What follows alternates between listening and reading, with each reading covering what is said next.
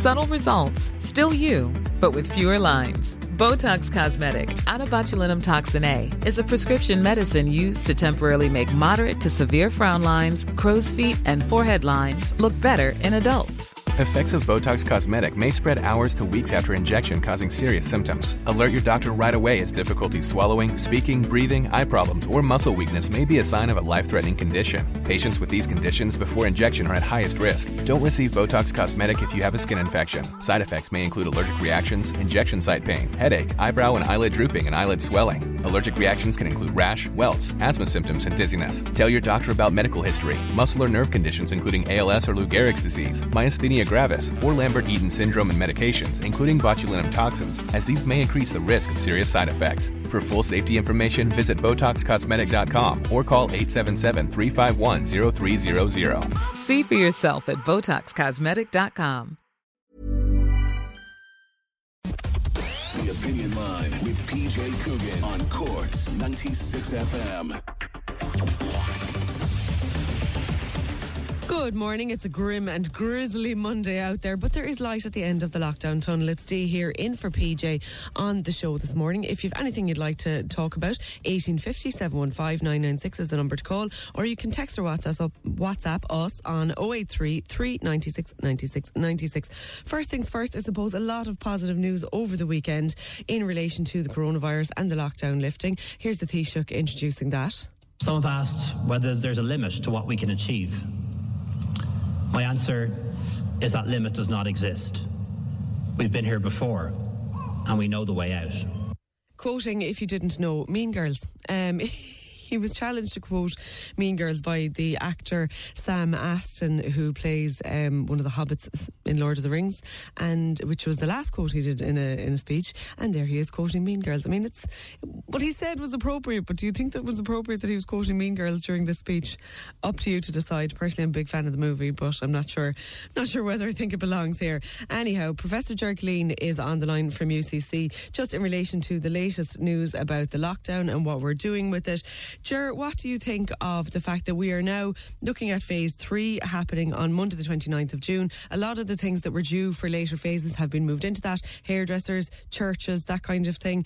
Is this okay by you? You're the AXA Research Chair in Applied Pathogen Ecology, so safe to say you're a good person to ask. Good morning. I don't think it's a wise move. I think it's too early and too rushed, and it's too many things all at once.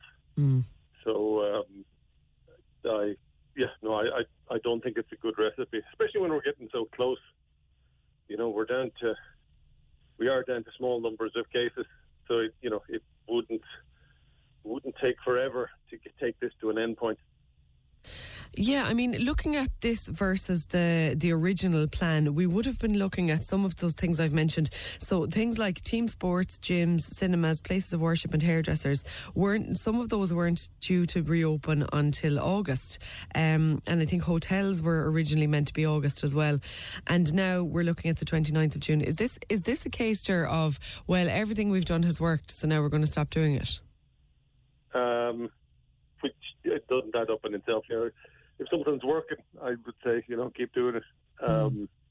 It's this. I mean,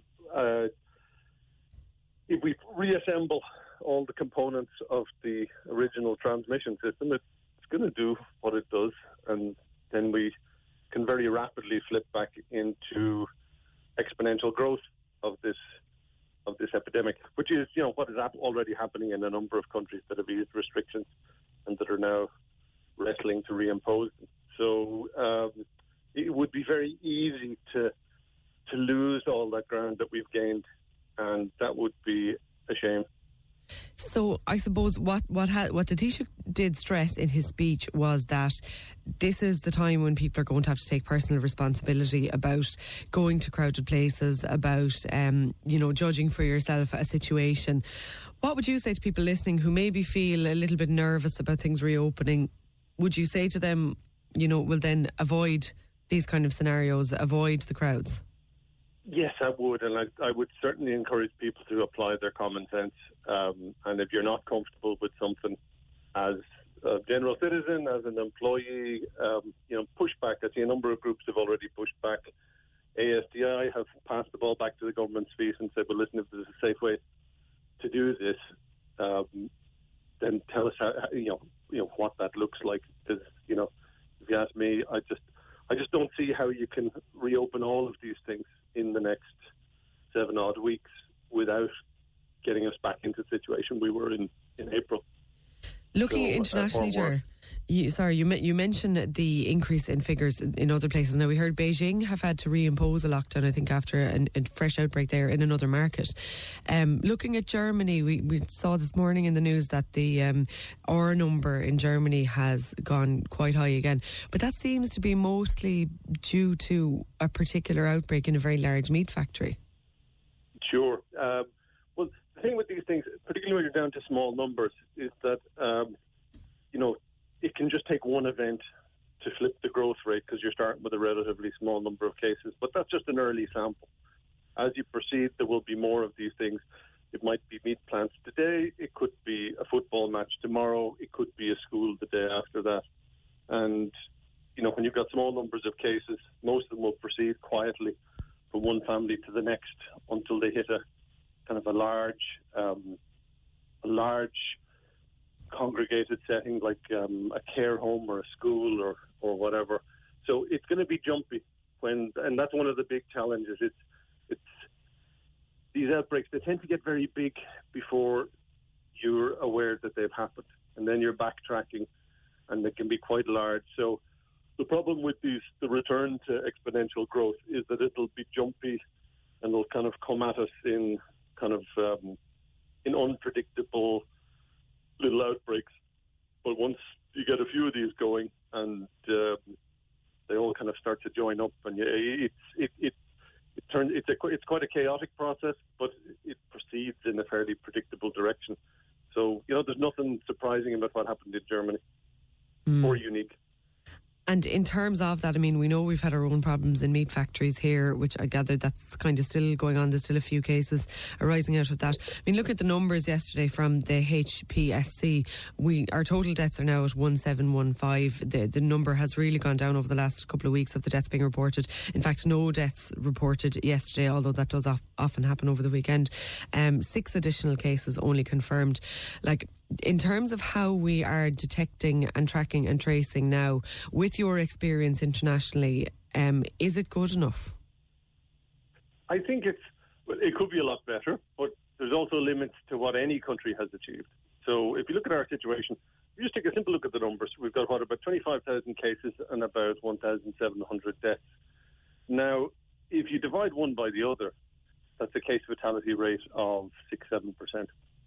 Now, if this virus really had a case fatality or an infection fatality rate of 6-7%, we wouldn't be having this discussion. We'd be treating this, in the same way that we would treat a cholera outbreak. So the real explanation for that, and this has been seen across all countries, is that even if you have a very good testing system, if you can pick up more than 20-30% of the cases that are out there in total, you're actually doing a pretty reasonable job, because many of those cases are asymptomatic. When you called me here, I was just reading one of the early studies from China of a family that were picked up, and the index case had a mild rash, and it was only then when they tested that person, they found out that person had COVID, and then they tested the rest of the family, and they found 3 other people in the family had COVID, and none of them ever knew it or suspected it. And wow. So if you assume that only 1 in every 10 will get severely ill, it means that COVID could run through 2 or 3 families before somebody would become sick enough for it to be really, really obvious and for a test to be called in. So that's the reason why kind of COVID outbreaks they're really covert and sneaky. They get to a certain size before you tend to notice them, before there's enough people infected that you start to see the severe cases. It's funny, Ger, because when we've been having these discussions, the amount of people over the last while who have contacted us convinced that they had it in December has been quite high. And I've seen now there was a wastewater study done, I think in Germany and possibly another one in France, if I'm right, that they have detected that it was there in the water system before Christmas. Looking at the pattern and looking, as you say, the numbers not being there to know whether there was actually an outbreak, do you think it's possible or even likely that it was here before Christmas? I think it is possible. I think if you're talking about December, that is possible. Some people go further back, and it's too easy to jump to conclusions over one false positive. You can always get one accidental positive in a test and overinterpret that. But it's certainly plausible that the virus had been in circulation for quite a while, longer than suspected in China, and that it had travelled around the world as early as December. So that's all plausible, yeah. Okay, that's it. Yeah, because the amount of people who've contacted us convinced that the very bad flu they had was actually probably COVID. Lorraine says on WhatsApp, I'm nervous about my son returning to secondary school. He has a low immune system. And what about parents of schoolgoers who have health problems? Yeah, I mean, Ger, you mentioned the ASTI there, and I've seen it's very interesting. There's a lot of kind of prominent media people on both sides of this. Some people who really want the schools to go back and other people who really don't. And at this point, there kind of is no safe way for that to happen, is there? Not in my view. I mean, I've had a few phone calls from friends, colleagues, people out of the blue asking me about these things. And, if I look at this, cold and just look at the science and the data and the reports and decent interpretations, I don't see a safe way to do it. I think there's lots of people with plenty of common sense out there. And if you think about it, it just doesn't add up. If you put it into numbers and scientific terms, I would say there might have been a way to do this if this was a virus that had a reproductive rate or 2 or less. But when your starting point is 4, it takes a huge amount of effort to get it to the point where it's not, the epidemic isn't growing anymore. So you take your foot just a little bit off the gas, and then it slips back into an outbreak again, into growth. So no, I think people are right to push back on these things. I think everybody knows their own business, their own employment, their own needs, and particularly for vulnerable people. I'm delighted the vulnerable people are really speaking up because they depend on the rest of us. And then the rest of us also need to be very mindful of, some of the calls I've had from vulnerable people have been, they've been pretty heartbreaking to listen to. And but they depend on the rest of us to take care of this. I mean, the special needs kids, they need to be back to school. There are lots of people that need to be given priority. I think we can all wait to have a pint. The rest of us, we can all wait to have our pint. Our kids weren't due back in school for a while anyway. I think we'll all survive without a restaurant meal for a while longer. And I think, lots of those industries and sectors of the economy are making those decisions for themselves. I really felt sorry for it. There was, I read about a couple in Ennisdiamond who decided to close the restaurant because they've blown all their savings on it and they don't see a financially viable way and safe way to reopen. And so rather than dig themselves into further debt and get themselves into further trouble, they've decided, they got advice from their accountant and their lawyer, and they decided to close the restaurant. And that's very similar to the decisions, and that's really tough on them. And it's very similar to decisions that lots of people in the country are facing, and that the national finances are also facing. We have to be careful about reopening our economy because, on a technical basis, I expect that if we do it according to the current plan, we're actually going to make our financial position worse rather than, you can't recover from an epidemic that isn't over. Yeah, I mean, so do you see this bringing us pretty much directly into a second wave? Is that what you're saying? Well, it could, and that's why I would. Yeah, anybody who's got reservations, I would say you're dead right. The viruses don't listen to spin, and they don't listen to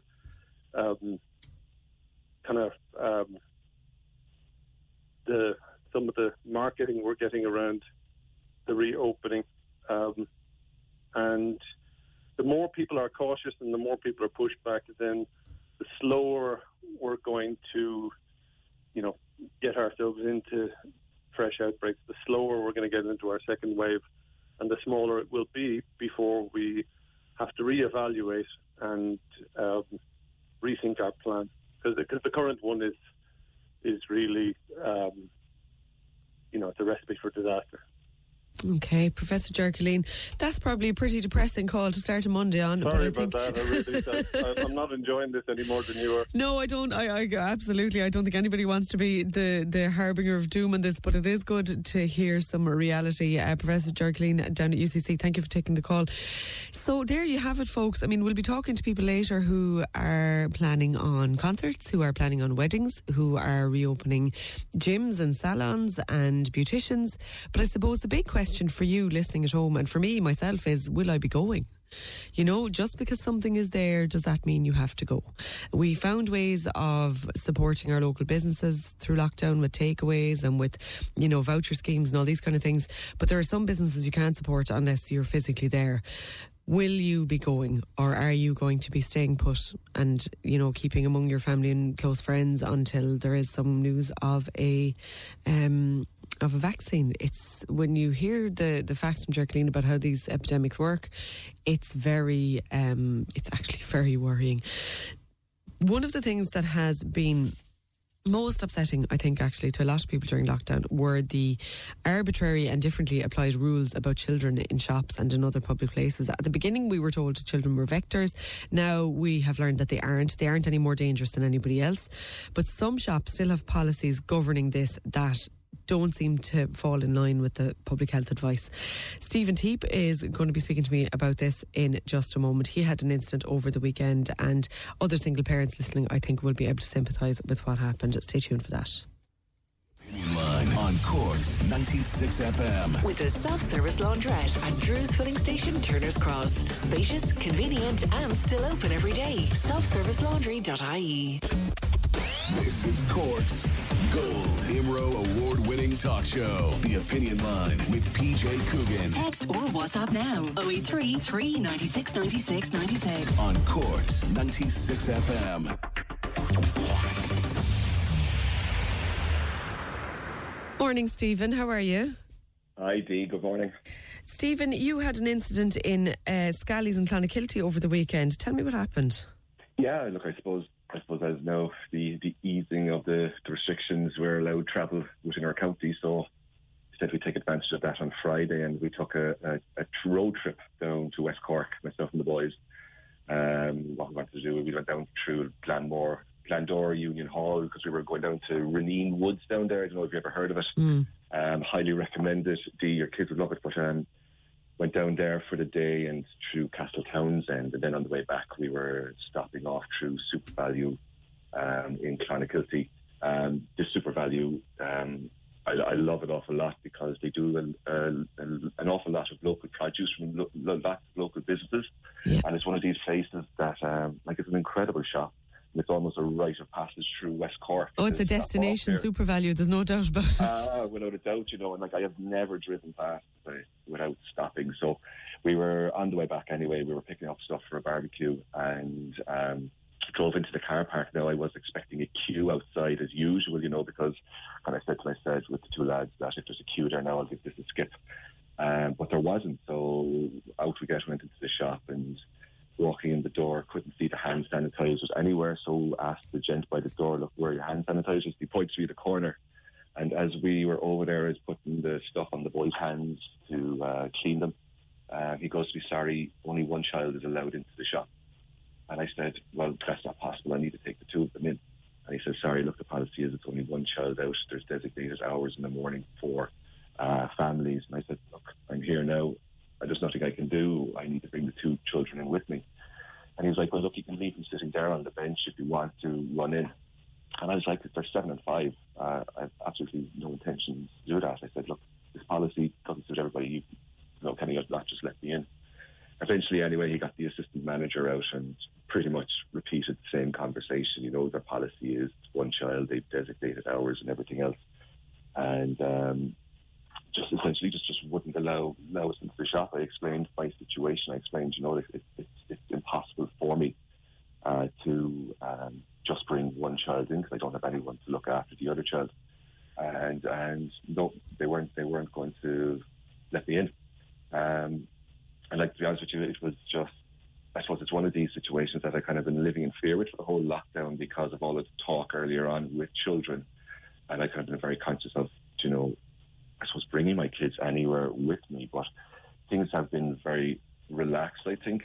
I've heard of one or two situations where children have been stopped. I remember when Woody's DIY were reopening, they brought out a policy, no under 16s allowed into their shops. And I think they had such a backlash that they actually changed that policy quickly before they opened, and thankfully they did. Because like myself and the lads were actually in Woody's last week, and absolutely no problem whatsoever.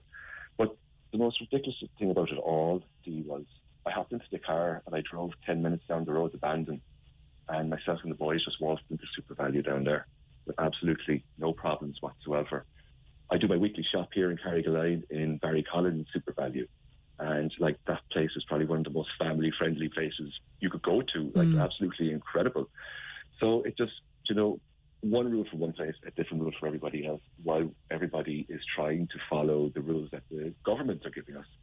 I think targeting children is something that, I suppose is not acceptable. There's so many different family situations out there that one rule doesn't fit everybody. If you think of my situation, being a single parent, but also for yourself, Dee, like I know you have young kids and you're working at the moment, like we have no babysitter schools or creches, but like if our partner husband's looking after the kids today and he needs to run down to the shop because there's nothing there, like these rules can't exist for children. One rule doesn't fit all. Like, families come in all various shapes and sizes. I think targeting children, it's just not right. But what surprised me the most was the reaction that came from this, and I'm sure you saw it on social media. Yeah. There just seems to be an awful lot of pent-up frustration and anger around this, where there seems to be a lot of examples throughout the country of this happening to a lot of people. Yeah, it's absolutely. I mean, you're not the first person we've been contacted by about this, Stephen. We had a lady last week who had tried to go into the shop in Garryvoe there at the beach and was refused. Now, we did try and contact the shop, but they never came back to us. They have a policy of no children at all. I know in Cove, where I'm from, I think it's one of the banks has a policy of no kids. But actually, we contacted Scally's for you, Stephen, and their response is possibly not what I would have expected. They say there are two sides to every story. We are not going to tarnish the reputation of a perceived good guy, especially by dragging his name through the vitriolic muck that is social media. We will not go to that base level. We stand by our hard-working frontline team 100%. Now, you didn't say anything about the frontline team, just to be clear about that. No, I'm not giving out about the two gentlemen I was talking to at all. Look, they're doing their job. They're being paid to do a job. They have to enforce a policy that their employer gives them. That's not the issue. Isn't with the guys that I was dealing with. The issue is the policy. But the bigger issue for me was, I suppose, when I was driving back to Bandon that time, I was kind of thinking back to when I was at my most vulnerable 3 years ago and how this would have affected me. There's so many heartbreak situations ongoing currently. There's a lot of anxiety out there. You're talking, like parents say that have split up, or children with disabilities that can't be left alone and they need to go to a shop. That this policy is just something that can't exist, and it's something that I've written to the Musgrave group as well, also because I think there needs to be some sort of corporate leadership for this, because we're trying to reopen the country now, and people need to be going about the confidence to travel around and so on. Like next week, you'll have hotels and campsites and everything. And we can't be living in fear. We have to be respectful as well. We have to be respectful of the staff that work here. But the thing is, beating the coronavirus requires everybody in society to play its part. Children have just as an important role as us adults in doing this. Hygiene, washing your hands, catching your coughs, social distancing. It isn't just adults that have to do that. Children have to as well. Yeah, and children have to be taught that, and to be taught that they have to be able to go somewhere. Respectfully. But I think, like, at the end of the day, I don't know about you, but the last place I want to be going to with my children is the supermarket. Yeah. You know, when I go on my own, I go around there 10 times quicker. I get more done, and most importantly, I don't end up having a fight at the sweet counter with them, you know? Yeah. So, like, anybody who brings a child to a supermarket... You're not doing it for the crack. You're not doing it for the crack. You're nothing exciting about it, you know? So people only do it as a necessity. So, you know, like, Scally's response, I'm not surprised with. I suspect the response I've seen Biden. You know, I suppose my fight at the moment isn't really with Scally's, but more, I suppose, at the leaders of super values, because this isn't just happening with them. It's been happening in a couple of places around the country. Mary from Douglas says if he's from Carrigaline, he should go to that shop. Mary, we're allowed to go anywhere in the county, so I'm not sure that's you know, there's no rule that says that. Stephen, thanks for that. Just to be clear, I'll thank you, Stephen. We'll talk to you again soon. I will mention as well, they do have a dedicated shopping time for families from 10 to 11 a.m. each morning, and again in the evenings. So they do have family time that you can go. But if you're passing through Clon, which you are fully entitled to be at this point in time if you are from the county, then that doesn't obviously work for you. I mean, like, that Super Value is a stop-off point for people on their way to anywhere in West Cork. And of course, we'll all be going, hopefully, at some point in the summer, down to West Cork for a couple of days or whatever, if we can, if we're taking our staycation. And you'll know that you can't go to Scally's if you are not at the right time and you have kids. It's a bit surprising, and it isn't a universal Super Value policy. As far as I know, as he said, they don't have that in Carrigaline. As far as I know, they don't have it in my local one in Cove. Lorraine is on the line as well about this. Hi, Lorraine. Hi, how are you? Not too bad, Lorraine. You had a similar incident. I did actually down there. I tell you, I turned on the radio and I heard the man's conversation, and even before, I didn't hear the store he was talking about, but I knew it, and then he mentioned Bandon, so I knew I had the right store. I have a letter because I have a 9 and 13-year-old autistic kids, right? And I have a letter. I never used this. I never went outside our 5K. Yeah. Just before the lockout, the lockdown was extending to 20. I actually used it one day to go down to the beach, right? It was the Tuesday before the 20K came in. Yeah. And so it was quiet. I went down, and I said before we went down to in Shidani, I ran in just to get water, ham and bread and rolls and stuff, you know, for the beach. And I went in, had to sanitize our hands, and the man said, no children allowed. At that stage, there was no children allowed. Oh. And I said, but I thought this was an autism-friendly town. And so I have a card, and one of my children is non-verbal, would flap his hand, so it's quite obvious that the child is special needs. So he said, no, but I mean, don't get me wrong, Deirdre, he did offer to get someone to do my shopping. But I said, I was kind of up in a heap when he kind of said it to me. So what I did is I said, because I wasn't sure like what bread the children would eat, and I wasn't sure what that shop actually had. Do you know what I mean? So I was kind of a bit in a flap. So he did. He pointed out the bench. It is kind of turned in towards the door or whatever. So I gave my children the phone and let them sit down. Now I regret it. I shouldn't have done it. Like, my 13-year-old is non-verbal, but I know if I give him the phone, he'll sit there for 2 or 3 minutes. I ran around the shop. Forgot even water, the basic thing you need when you're going to the beach. Yeah. And I came out. Now, I was going to ring, as I am, you know what I mean? They kind of recommended the whole town and the city, you know what I mean? Whatever. And this is Clon you're talking about, so it's the same supermarket. It was exactly the same supermarket. Now, we ran in, I ran out, because I knew, like, if you tell the children you're going to get them something. And we were on the way to the beach. I said I had to go in because they'd get all upset and we'd have a meltdown, and it wasn't worth it. But, I mean, I was shocked because I said, well, what if I came back? He said, Tuesday between 6 and 7. You know, on your way to the beach, that's not much good to you. Yes, he said you can come into the shop without. And I said, so if I come on the way back out, because it was annoying. I said on the way back out. So I said if I come back on Tuesday between 6 and 7 o'clock that evening, he said, he said only one member of a family is allowed into the shop at a time. So even if I came back with my children at that specific autism time, I wouldn't have been allowed. So that's obviously been suspended for the lockdown.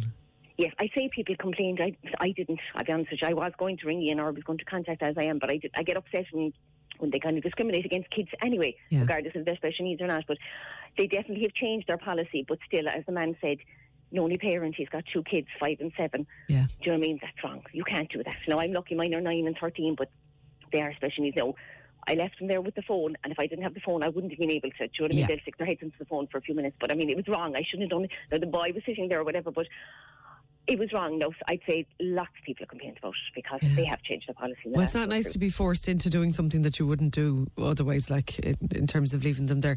But, No. I mean, yeah, it is disappointing. I mean, you can understand their point of view, I suppose, in terms of keeping people safe and infection control and all that. But there does have to be, I suppose, some bit of understanding that everybody's situation is unique. Like Stephen there, who was speaking earlier, I'm not sure if you recognised him, but Stephen's wife, Irene, died in the cervical cancer scandal a couple of years ago. That's who Stephen is. So, I mean, you know, he doesn't have somebody else to look after them. I don't know what your own situation is, but... No, I have a husband, but he was working. It was Tuesday after the bank holiday weekend. But, like, what I'm saying, it's unfair on the kids, and you're stuck. When you're stuck, you don't bring... I mean, I don't bring kids to shop unless I stuck. My husband works in Pat McDonald Payne, so they went back after 2 weeks. So and you know what? Fair play to him and all his colleagues, because they kept the whole place going. They did. They gave pain to everyone in the world. But the thing is, I got stuck. What I'm saying is, like, I'm people look at me, I kind of go, I don't bring a child to a supermarket. Yeah. It could be once a week. My older fella loves, because he's non-verbal, he loves running. He loves going to the supermarket to pick out what he wants himself, because he can't tell you, he can pick it out himself. But I don't bring a child to a supermarket unless I'm really stuck. Yes, like, my husband is working today now, and I have the 2 boys, so if I need to go for bread, which, you know, after the weekend and stuff like that, or rolls, something. Well, sure, with 2 boys, Lorraine, you couldn't keep bread in the house anyway. Yeah, but you're stuck. I mean, and that man is stuck. You know what I mean? He has to go with his kids. And I mean, what they want to do is leave it in the car the same day. It was boiling out the heavens when you know what I mean? It was scorching the same day. That's why we were going to the beach. So people have complained. I can guarantee you'll get more calls than this year. I can guarantee it. Okay, Lorraine, thanks a million for the call. Thanks. It's I suppose it's interesting to hear that Stephen's case isn't an isolated one. And to go back to what Scally said, they did reply and say, they replied to him initially on Twitter and said they have shopping time for families from 10 to 11 a.m. each morning and again in the evenings. Now, I think a couple of the comments we're getting are from people who are local, say to Clon or whatever, and they're saying, well, you know, people should shop in their own local supermarket to help prevent the spread. There is something in that, but I suppose as we get back to a normal life, we have to be allowed to do some normal things. And if you want to go to the beach or you want to go for a drive or whatever, which you are perfectly entitled to do now, are you not also entitled to get provisions on the way or nearby? I mean, the whole of West Cork relies on tourism for the economy to be kept going. But if tourists aren't able to do things like buy groceries, that's going to make it very difficult.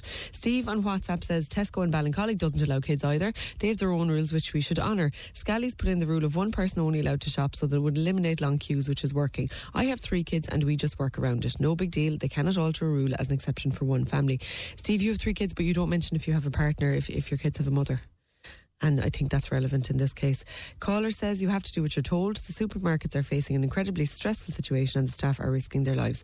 Whatever they say I would do, because you don't know how hard it is. That's a fair point as well. Another caller says, hi Opinion Line, I work as a security guard in shops and I'm starting my shift, so I can't come on the air. None of the shops that I've worked in have a policy against children, but I think anti-child policies were initially because kids were in school with hundreds of other kids. Also, shops have a maximum allowed capacity, so if a family of 5 come in to do one shop, that's unfair on the queue of people waiting outside. All fair points. If you want to come in on that, 083 396 96 96 is the number. You can text or WhatsApp. And you might remember a few months ago, Ruth Coppinger in the Dáil brought up this situation in Dublin where women who were looking to rent rooms on Daft, I think mainly, I suppose that's where you go, were being told that instead of paying rent, they could pay their rent basically in sexual favours. Well, it turns out that there is now somebody in Cork doing this as well, and Gavin O'Callaghan from Cork BO will speak to me about that in just a moment. Stay tuned for that. This is Cork's Gold Imro Award-winning talk show, The Opinion Line with PJ Coogan. Call us now, 1850 715 996. On Cork's 96 FM. So, not only in Dublin is the sex for rent thing happening, it is now also a feature of the rental market in Cork, just when you thought the housing situation couldn't get any worse. Gavin O'Callaghan from Cork BO. Gavin, I gather this one is even more sordid than some of the ones we'd seen in Dublin. Hi Dee, thanks for having me on. Yeah, this one's a little bit different because there's a few differences with the one that Ruth Coppinger had been describing there last year. The man in this case isn't actually the landlord, he's a tenant in the house, so it was his responsibility to fill the room, but he wouldn't have been the one financially pocketing off it. And the women that were involved they had all inquired, but they were expected to pay for the room itself, which I think was about €120 a week. Now, it was only upon kind of rejecting his advances that they were then subsequently either ignored or told the room was no longer available. So there was a few little bit differences, but still very, very inappropriate stuff, all right. Okay, so this guy was in charge of filling a room in the house. He's a tenant himself. There's somebody else living in the house as well? So there was one other woman living in the house, and she's probably wondering why there seemed to be a lot of interest in this room, but yes, nobody was taking it, but she was completely unaware as to what was going on. And have you spoken to her as well? No, we hadn't managed to get in contact with her, unfortunately. Okay, but so as far as you know, she's unaware. The women who had met her all right, and they said she didn't seem to know it all. Okay, so girls were getting in contact with this guy. He was coming back saying, come and look at the room or whatever. And how did it progress from there? Okay, so it all kind of came to light there last Thursday. There was one woman, she was 19, she's from the west of Cork, and she had inquired about the room, and things seemed to be going all right. She was chatting away, and as you do when you're looking for a house, you kind of try and gauge the person to see, is this somebody I could get along with, and things like that. And he was being quite positive, telling her about the room. Now, she never ended up actually meeting the man, but at some point it just turned to him saying, oh yeah, we can go out, we can go dancing, and we can go back to the house and have sex. And like straight off the bat, she says, I'm not going to have sex with you. And that's when he started kind of, are you sure? And started pestering a bit via messages. And then eventually he was just kind of pawned off and said, okay, the room's no longer available, sorry about that. But the ad stayed up, and other people had been getting in contact in the meantime. So she was a bit miffed at this, and she wanted others to be aware of what was going on with this house. So she got onto one of the Cork accommodation groups on Facebook, and she put up a post. So we got in contact with her, and we started having a chat, and she was showing us some messages. And next thing you know, as this post was kind of growing on Facebook, more and more women started coming forward with very similar stories. So we started talking to them all, and then a few of them had actually met him. So they said he seemed quite nice in person. The viewings all kind of went normal, and there was nothing wrong. And then it was only later then they'd get kind of a message, and he would ask for a favour, or we'd ask for something else. And when they all firmly rejected him, then all of a sudden they were told there was no room there for them. Wow, so Corkview knows the identity of this man, and you've spoken to him, I think. Now he hasn't got very good English, so he wouldn't take a direct phone call with us, but he was replying to us by text. Initially, he seemed to only think that we were aware of one of the women, so he said it was a misunderstanding. He said it was due to his poor English and that he had never asked for sex. But then once we presented him with a range of other people who would come forward, that's when he made a full apology then and said he made a mistake and that it won't happen again. Wow. And has anybody reported this to the guards, or is there an offence in question? Nobody's reported to the guards, and when I asked a few about this, they said they wouldn't want the Gardaí involved. Now, as far as I'm aware, there is no offence. There's no, it's not a crime to ask for sex.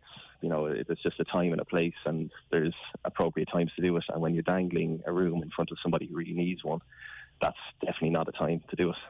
An old trip from the boy, a visit from the boys in blue mightn't do him any harm all the same. It's often a good. Might scare him off, exactly. Gavin O'Callaghan from Corkview, thanks very much for speaking to us this morning about that. So be wary, people, if you're going looking for rental accommodation, that if you do encounter this kind of behaviour, you can report the ad to Daft as well, and they will remove it if somebody is making inappropriate suggestions to you of that nature. It's funny, I was talking to somebody a bit older than me about this recently, and they said, this has always gone on, and that it's just that now it's online and people can actually show messages that have been exchanged rather than relying on verbal accounts.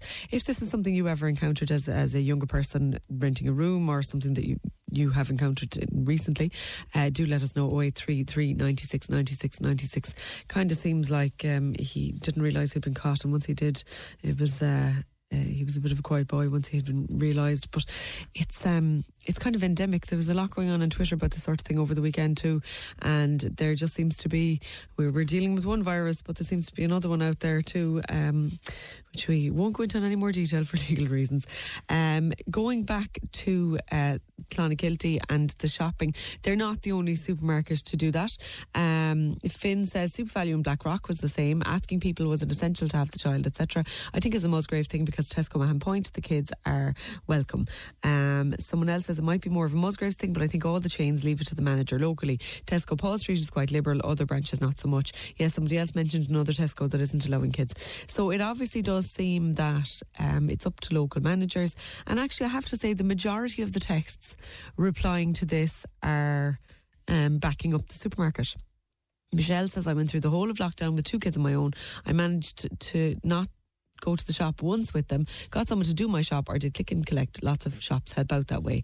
Mag says, since all of this started, I've consciously avoided taking my children into supermarkets, but my husband is a frontline worker and at times I've had to take them with me, and there's never been an issue. Stephen is right about Barry Collins. They're fantastic. What a cute virus COVID has given its apparent ability to tell the time. It will hide for the designated hours set aside for families to shop with kids, but will run rampant if you bring them any other time of the day. It's a silly policy.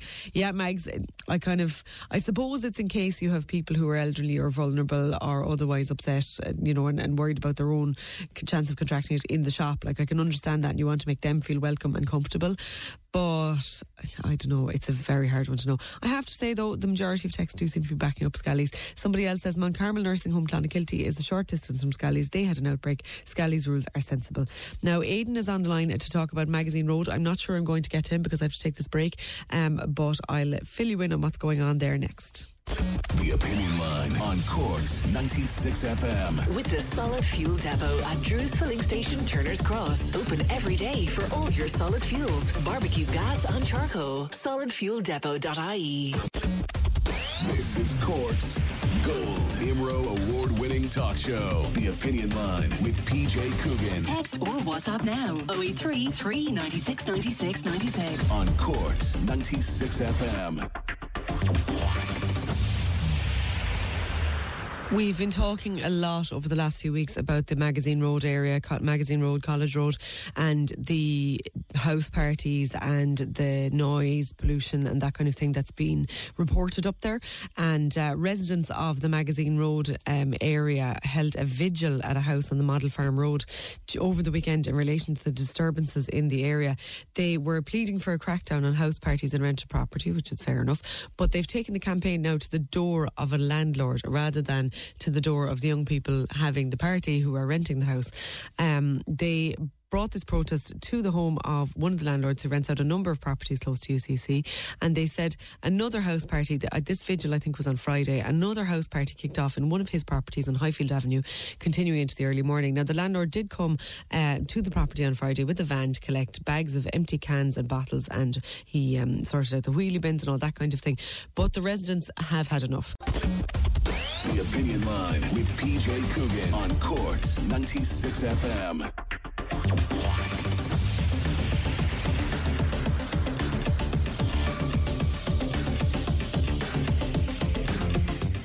And it's Dee here back with you on the Opinion Line today. If there's something you want to talk about, 083 396 96 96 is the number to text or WhatsApp. You can call me on 1850 715 996. Now, I mentioned before the news that Magazine Road has obviously been the subject of quite a lot of discussion on the show for the last few weeks. But, but the residents have decided that now they're going to target the landlords with their protests. So they held a protest basically outside the door of one of these landlords, and they reckon that now it's the landlords really they need to be dealing with and not the residents. And I have a feeling from the press release that they sent us, this isn't going to be the only landlord they protest. I'm not naming them because the landlord themselves declined to come on air, and there is more than one at issue here. So Catherine Clancy told us in a press release, we just can't take this anymore and our patience has run out. Many landlords in the area are taking absolutely no responsibility for the hurt and damage that they're causing. There are families, elderly residents, children living in the area, and the people having house parties don't care, and neither do many of the landlords. On Friday, we were left with no choice but to go to the house of one landlord in particular after we had tried to contact him on numerous occasions, but nothing has changed. A joint letter last week from the HSE, Cork City Council and the Gardaí, two landlords, has made no difference, and this week the COVID-19 lockdown house parties continued. Hi Aidan.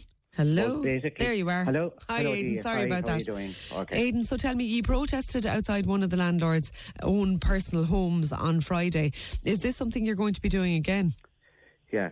What I'd like to explain first is that we didn't protest, okay? What we did actually was we travelled from our homes, I think that's important to state, to his home, okay? These are our homes that we travelled from out to his home. And the reason we did it, to be honest with you, is that this is the 5th consecutive week now where we have all-night parties with properties of landlords, and this particular landlord being one of the main offenders. Last Thursday evening, and this was the culmination of a bad week, last Thursday evening, that landlord was contacted about some rubbish in his front garden with a request to remove it, and he was tipped off about a party about to start off in the house. And at 2 a.m, residents requested the people at the party to quieten down. They refused and said they were perfectly entitled to make as much noise as they wanted to. So then they contacted this particular landlord. He obviously wasn't contactable. Then they rang the Gardaí. The Guard called out. They moved. The party stopped. 20 minutes later, restarted again. The Guards were called again. And this is a regular occurrence in the area, not just at this house, but other houses. But this particular landlord has a history of just not engaging with his tenants or not engaging with the Residents Association. So we decided, look, at short notice, we would do something symbolic, if you like, by travelling from our homes out to his house. Now, we could have organised a big protest and picket. We didn't. We just got a small group of 4 or 5 people who stood outside his house with respect our community, landlords, stop your landlords or stop your COVID-19 parties. That's all. It lasted 3/4 of an hour. Now, the reaction, I suppose, what we will do in the future depends on the reaction of other landlords and this particular landlord. But we need closure on this. To be honest with you now, 5 weeks of this, and it's ongoing night after night. There was another one of his properties on Sunday morning at 4 a.m, where the Gardaí had to be called on College Road. Like, this isn't acceptable. Like, in a residential area, we accept it. We're in a student area, but we're also a residential area with some young families, some elderly people, some HSE workers in the bonds and the CUH. We have UCC staff living in the area. This just is not acceptable. Now, and this is despite a very strong recommendation from Dr. Anne Sheehan, a specialist in public health medicine, the Chief Superintendent, Barry McPolan, and that Doherty, Chief Executive of the Cork City Council. And like, there seems to be nothing back from the landlords. It's just, again, last night, even in my own area, the guards were called to a house because of drug taking. Like, I don't know where this is going to end. We're getting totally frustrated. And last Friday's silent vigil outside this man's house was actually the culmination of that frustration. And I don't know, it looks like we'll have to continue or go further. And, we're becoming exasperated, to be honest with you. We're physically tired and mentally of what's gone on. Yeah, Aidan, I mean, I sympathise with you really, because I can't imagine what it's like to be living with that. And I suppose you're talking about the last few weeks, but of course this isn't a new thing. You've been dealing with this for years. It's just during the lockdown, it's obviously exacerbated. What do you want the landlords to do? What can they do? Oh, they have 50, 60 people inside in the house at a party. First of all, during all the COVID-19 restrictions, that was against all restrictions. And they could have evicted the tenants. The tenants have this thing that you can't be evicted. You can be evicted for misbehaviour. You can't be evicted for non-payment of rent. Okay? And we have local Gardaí here who come to us on a regular basis, and they're very frustrated. It's firefighting. Like, the landlords have more authority than anybody else in this, in that they can evict their tenants or get rid of them, or insist that they do not. They can respond to the calls at midnight and 2 o'clock in the morning and 3 o'clock in the morning, but they won't. This particular landlord arrived at 2 o'clock on Friday afternoon to collect the rubbish bins, and he needed a van. a full van to take away all the rubbish and bottles and cartons and cans that came out of that house. And that's just not acceptable. It's not acceptable. And that's why we did go to his house. And I stress again, we went from our homes to his home.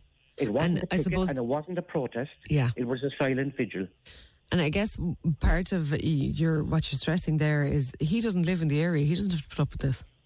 Oh, no, absolutely not. And he doesn't respond. We met this particular landlord on the 24th of October last year. And we decided we wouldn't take any notes or anything at the meeting. We just thought we'd have a friendly chat. And he accepted no responsibility for the behaviour that goes on in his properties. He blamed UCC and the pubs. Now, at the moment, UCC is closed and the pubs are closed. So, the responsibility has to lie with him. If a party starts in his house and it goes on until 3 or 4 in the morning with noise and people jumping around the place and having boom radios on, that's his responsibility. Yeah, it's a fair point. Now, we did contact the landlord in question and they said all these students, young people, have achieved a lot so far and they all come from good families, which may be true but doesn't solve the problem of that they're also mad party animals. Yeah, a lot of these people... You can be all of those things at the same time. Yeah, you can. And a lot of these people are coming from the suburbs of Cork City, Bishopstown, Ballincollig, Douglas, Rochestown, and they're also coming from all over the country. You can see all the county colours that are being worn around the place. And I'm not saying they're all students. Yeah. Some of them, like one of the houses that we heard of over the weekend, were 4 teachers, you know. But they're generally young people. Some are maybe leaving cert. Some are UCC students. We've already initiated a complaint process against one student who is a UCC student. We know the people in Highfield Avenue the other night. We were told that they were celebrating their exam results. So the UCC exam results came out over the weekend. So so obviously they're UCC students. So it's a mix of all these young people. But the landlords have the power to put an end to it. Yeah. And they are the people. Like, as I said, the HSE, the guards and the City Council have issued a very strong statement and have contacted all the landlords with a view to taking action. And nothing has happened. 5 weeks now. And there's no legal provision, Aidan, for you to actually kind of pursue. I know that in the press release. Catherine Clancy says in the press release that, you've contacted all the authorities, that now I think you're going to make a complaint to the PRTB, but is that something that is effective? We don't know. The PRTB is a slow process. Obviously, we're looking for... The reason we're appealing to landlords is to make it an immediate impact. Yeah. The PRTB is going to be a long process, and if it means that we end up getting a house closed down or whatever, so be it. But we'll also use other government investigative agencies if we have to. Now, that's something that's long term, obviously. But in the meantime, we need the landlords to do something to put an end to these parties. It's absolutely ridiculous that this went on Thursday evening into Friday morning, 2 to 4 a.m. And then on Sunday morning, another property belonged to that landlord with exactly the same problem, and the Gardaí called at 4 a.m. The landlords need to take responsibility for what's going on in their properties. Now, what it does show is that there's a complete weak legislation in terms of landlords. Landlords seem to be a protected species, and we feel that the legislation must be introduced urgently by any new government to make landlords responsible for the condition of their property and for the behaviour and the health and safety of their tenants. And that's not happening. That's not there at the moment. We also need City Council to enact bylaws, or to be given the powers to enact bylaws, to prevent 2 and 3 bedroom residential houses in our area being converted into 6, 7, 8, 9 and 10 bedroom student accommodation. But that's all long term. In the meantime, we need to get some night's sleep and we're physically and mentally exhausted from this. Every morning you wake up, people are calling to you. If you haven't got messages overnight that there's a problem in a house, it's Glasheen Road one day, it's Magazine Road the next day, it's Highfield Avenue, it's Highfield West, it's St. Clair's Avenue, it's College Road. It's just ongoing every night of the week. It's exhausting. Yeah, Aidan, I really sympathise with you. Now, I'm conscious that the last day, the Monday indeed that we covered this story, that a couple of men had kind of come into one of the houses and smashed bottles inside it. I'm conscious we received a lot of messages that day from young people living in the area who said they were being very responsible, and they were, there was maybe 6 of them in the house, and that was the only group that were there. Would you acknowledge as well, just to be, I suppose, to be balanced about it, that there are plenty of them there just getting on with their lives and not interfering with anyone? Yeah, and the park I'm living, there's 2 or 3 rented houses there. There's only one house that's active. On Magazine Road, we have plenty of houses where there's great relations between the young people next door and the elderly residents. Absolutely. There's a cohort of houses. You could pick them out. I mean, I can call out the address. And would it be those houses every year? Yeah. More or less.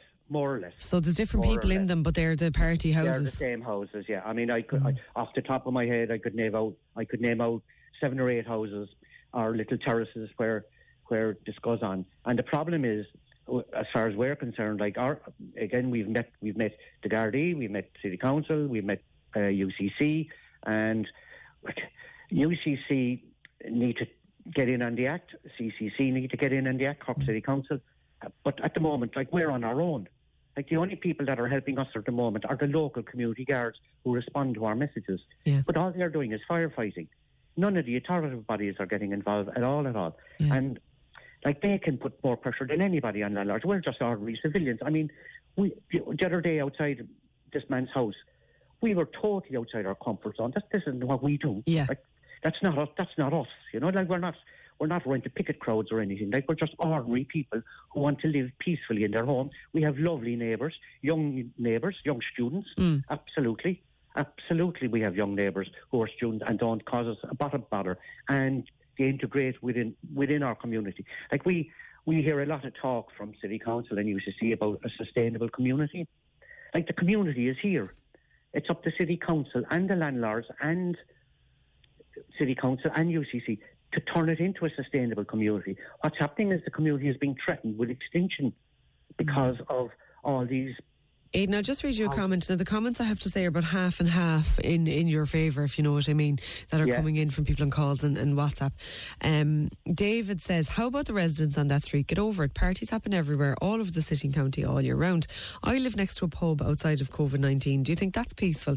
No, it's not. I wear earplugs. People don't launch week-long campaigns in other parts of the city or county. They just ask them to keep it down, and if they don't, they call the Gardaí. Yeah, and that's what we do. We call the Gardaí, but this is every night. Every night, and it's like this, these parties started. I mean, we had a spring clean last Saturday week. Okay, we started at 10:30 in the morning, and the young people were passing us with slabs of beer at 20 to 11 because the off licence had just opened up. So that was a party starting at 20 to 11 on a Saturday morning and going right through into Sunday. So it's not. You can't compare this area with other areas and say, oh, it happens in odd time in our area. This goes on every night here for the last 5 weeks. Yeah, and I suppose it's worth pointing out as well that a pub needs planning permission. A rented house doesn't. No.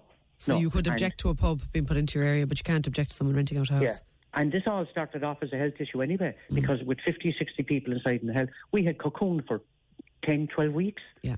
And then we had this invasion of young people, which was obviously prearranged on social media that this was a party area, because this isn't happening in any other area in the country.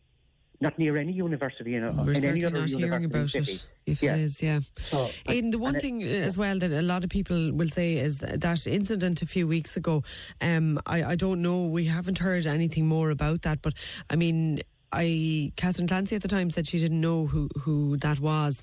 Have you identified who that was in the men that broke into that girl's house? No, but what I can categorically say is that it had nothing whatsoever to do with the Residents Association. And if you hear these people talking, that they are not residents of our area. I don't know where they came from. I don't know whether it was a setup or whether they came from outside. I don't know. And I don't know whether the Gardaí have investigated or not. But I can honestly say that our Resident Association is not that type of Resident Association. We're just ordinary people who want to live in peace in their own homes.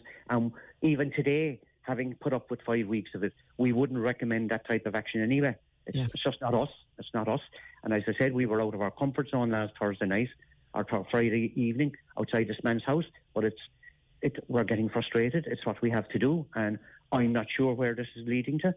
Like, all we want is things to stop. We're not like, people here don't mind parties. We have no problem with parties. If they go on at 11 at night, no problem. But once it goes beyond the midnight hour and they start shouting and screaming and turning on boom radios, there are elderly and young families living on either side of these houses. Yeah. And this particular landlord just won't engage with us. He just will not engage, despite being the biggest owners of property in the area. Right. Hopefully there'll be some kind of response there that's better than what you got, but I wouldn't be holding my breath. But I'm not holding our breath. I'm not sure where we go from here, Dee, to be honest with you. But we're not giving up. Like, this is our home, and we're not going to be driven out of our home by either these people or these landlords. There's no way. We're here, and this is where we're staying. Okay, Aidan Cahill from Magazine Road. Thank you for that. Listener says on WhatsApp, and here you go, this is a great example of what Aidan is talking about. 4:45 this morning, a group of lads and girls that were partying decided they would head to the loch for a game of ball. That's okay, but don't bounce the fecking ball off every wall on the way down and then on the way back. It could lead to unnecessary conflict, says that listener. You'd be sure it would lead to unnecessary conflict if they're doing it in my house. Kate says she had a problem in her estate and contacted the landlord with the situation, and the residents went to the landlord, and within one day the landlord sorted out the issue after the residents threatened to go to the press. She says you have to go as a group and that the press threat had worked. Yeah, Kate, and I'd say in most residential areas that would work pretty well, but unfortunately this Magazine Road thing, it just is going on for years and years and years and years, and they just, as I think Aidan's point, his closing point there about that they will not be forced out of the area, a lot of the responses we get to this topic when it comes up year after year is, why don't they move? And should they have to move? Like, if they grew up in that area, their parents grew up in it, or you've young couples who bought houses there, why should they move? Shouldn't people be able to live together in peace? Like, that's a kind of a fundamental right that we have, is it's peaceful enjoyment of our homes. It's a difficult one. I don't know. Let me know what you think. 083 396 96 96. Back with more in a moment. This is Cork's Gold Imro Award-winning talk show, The Opinion Line with PJ Coogan. Call us now, 1850 715 996. On Cork's 96 FM.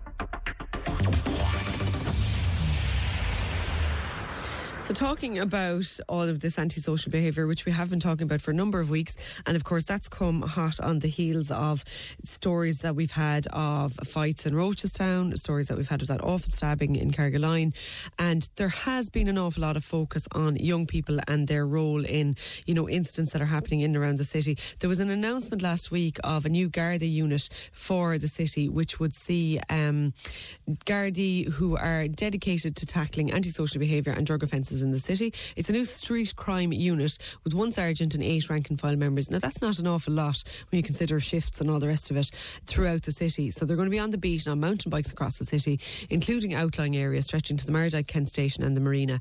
I'm not sure why they need a dedicated unit for that, because I would have thought that's what Beat Gardaí did anyway. But Kathy Darcy is a youth worker, and she has a bit of an issue with the way this is being put forward. Hi, Kathy.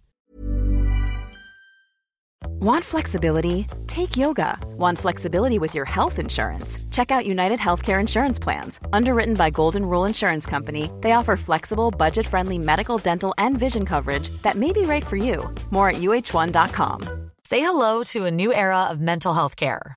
Cerebral is here to help you achieve your mental wellness goals with professional therapy and medication management support. 100% online. You'll experience the all-new Cerebral Way, an innovative approach to mental wellness designed around you.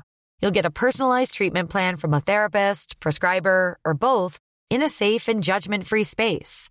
Your Cerebral therapist or prescriber will outline a customized plan with clear milestones along the way, so you can get to feeling your best. With Cerebral, you're not alone in your mental health journey. We're here to empower you to live a fulfilling life. So take that first step towards a brighter future and sign up today at Cerebral.com/podcast and use code ACAST to get 15% off your first month. Offer only valid on monthly plans. Other exclusions may apply. Offer ends July 31st, 2024. See site for details. Botox Cosmetic, out of botulinum toxin A, FDA approved for over 20 years. So, talk to your specialist to see if Botox Cosmetic is right for you.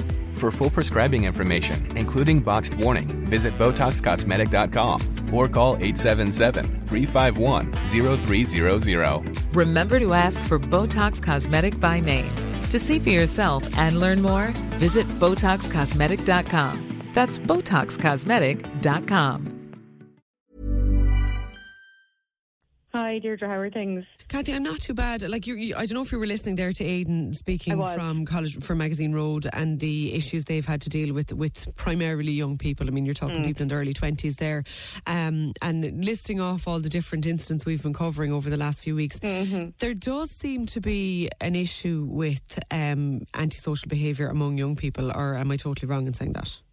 Yeah, absolutely. And I thought it was so funny that Aidan used the term firefighting, because it's one of the things I was going to bring up today, because the reason my blood boiled when I saw that announcement and that I tweeted about it was because people are continuing, sorry, not people, but our government and successive governments are continuing to ignore the cause of antisocial behaviour and just to throw more expensive police at the problem, and to continue to defund and to underfund things like mental health services for young people and for everyone. And one of the things that really annoyed me once I had sent that tweet was the response from so many people, including elected representatives who I won't name, who didn't understand what I was saying. And I realised that because I've been working in this sector for 15 years, I know a lot about the links between all kinds of antisocial behaviour, not just I suppose, homelessness, but all kinds of antisocial behaviour and early childhood trauma. And I think it's really annoying to me that people don't think for a second about why this might be happening. Why might somebody engage in antisocial behaviour? Again, not just a drunk homeless person, but anybody.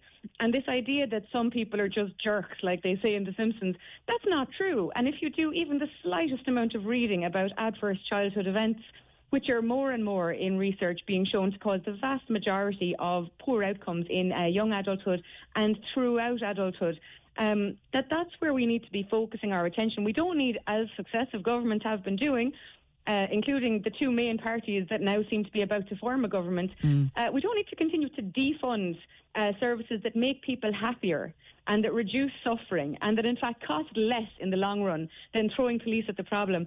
We need to focus our attention on those services so that people with children have access to support, mental health support, so that children in early childhood and childcare are taken care of and they're not like a second mortgage for people, they are in fact free. That people have time to spend with their children without being in constant fear of eviction or poverty or unemployment, that schools and healthcare are adequately funded, including mental health care for adolescents, and that people can earn a living wage and have a fair working condition, and that people are happier. Like, how aren't people, I'm sorry to be so emotional about this, but how aren't people seeing that? How aren't elected representatives seeing that? How are people still thinking that the solution to antisocial behaviour is policing and locking people up and maybe creating enormous prisons like they have in America, and somehow people will learn their lesson and stop behaving in an annoying or an antisocial way? Like, that really, really does boil my blood. The government put out a document 10 years ago called A Vision for Change, which was about how we would amazingly, fund and resource mental health services.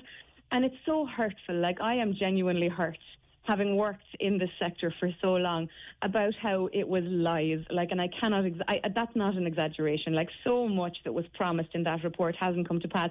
And now there is a new report, and it's called, or a new policy document, Sharing the Vision. And I'm going, you know what, the vision didn't come to pass and there's no vision to share with anyone. And I really kind of need people who are, all these angry people who responded to my tweets being like, no, we have to lock them up. These people are, being bold, and that's as far as I can think about it. You need to think about who you voted for, and you need to think about why. Why might people be acting antisocially? It's not just because they're bad. It's because something happened to them, because, in fairness, of our government's failures to provide good standards of living for the vast majority of people in this country. And just in relation to the Magazine Road call, I'm glad to see they're targeting the landlords now instead of the young people, but I also want to ask, have you thought in Magazine Road, I'm talking to Aidan and the rest of the committee, have you thought about why? young people who are facing a collapsing future, who will never own a home in a place like Magazine Road, who will probably never have a permanent job, who can't imagine even getting married and having children. Have you thought about why those young people might want to drown their sorrows at the moment? And have you thought about reaching out to them and making them feel like part of a community that they currently feel like pariahs in? So that's about everything I have to say about that now. I'm glad you got it all out there. Yeah, I feel better. Thanks.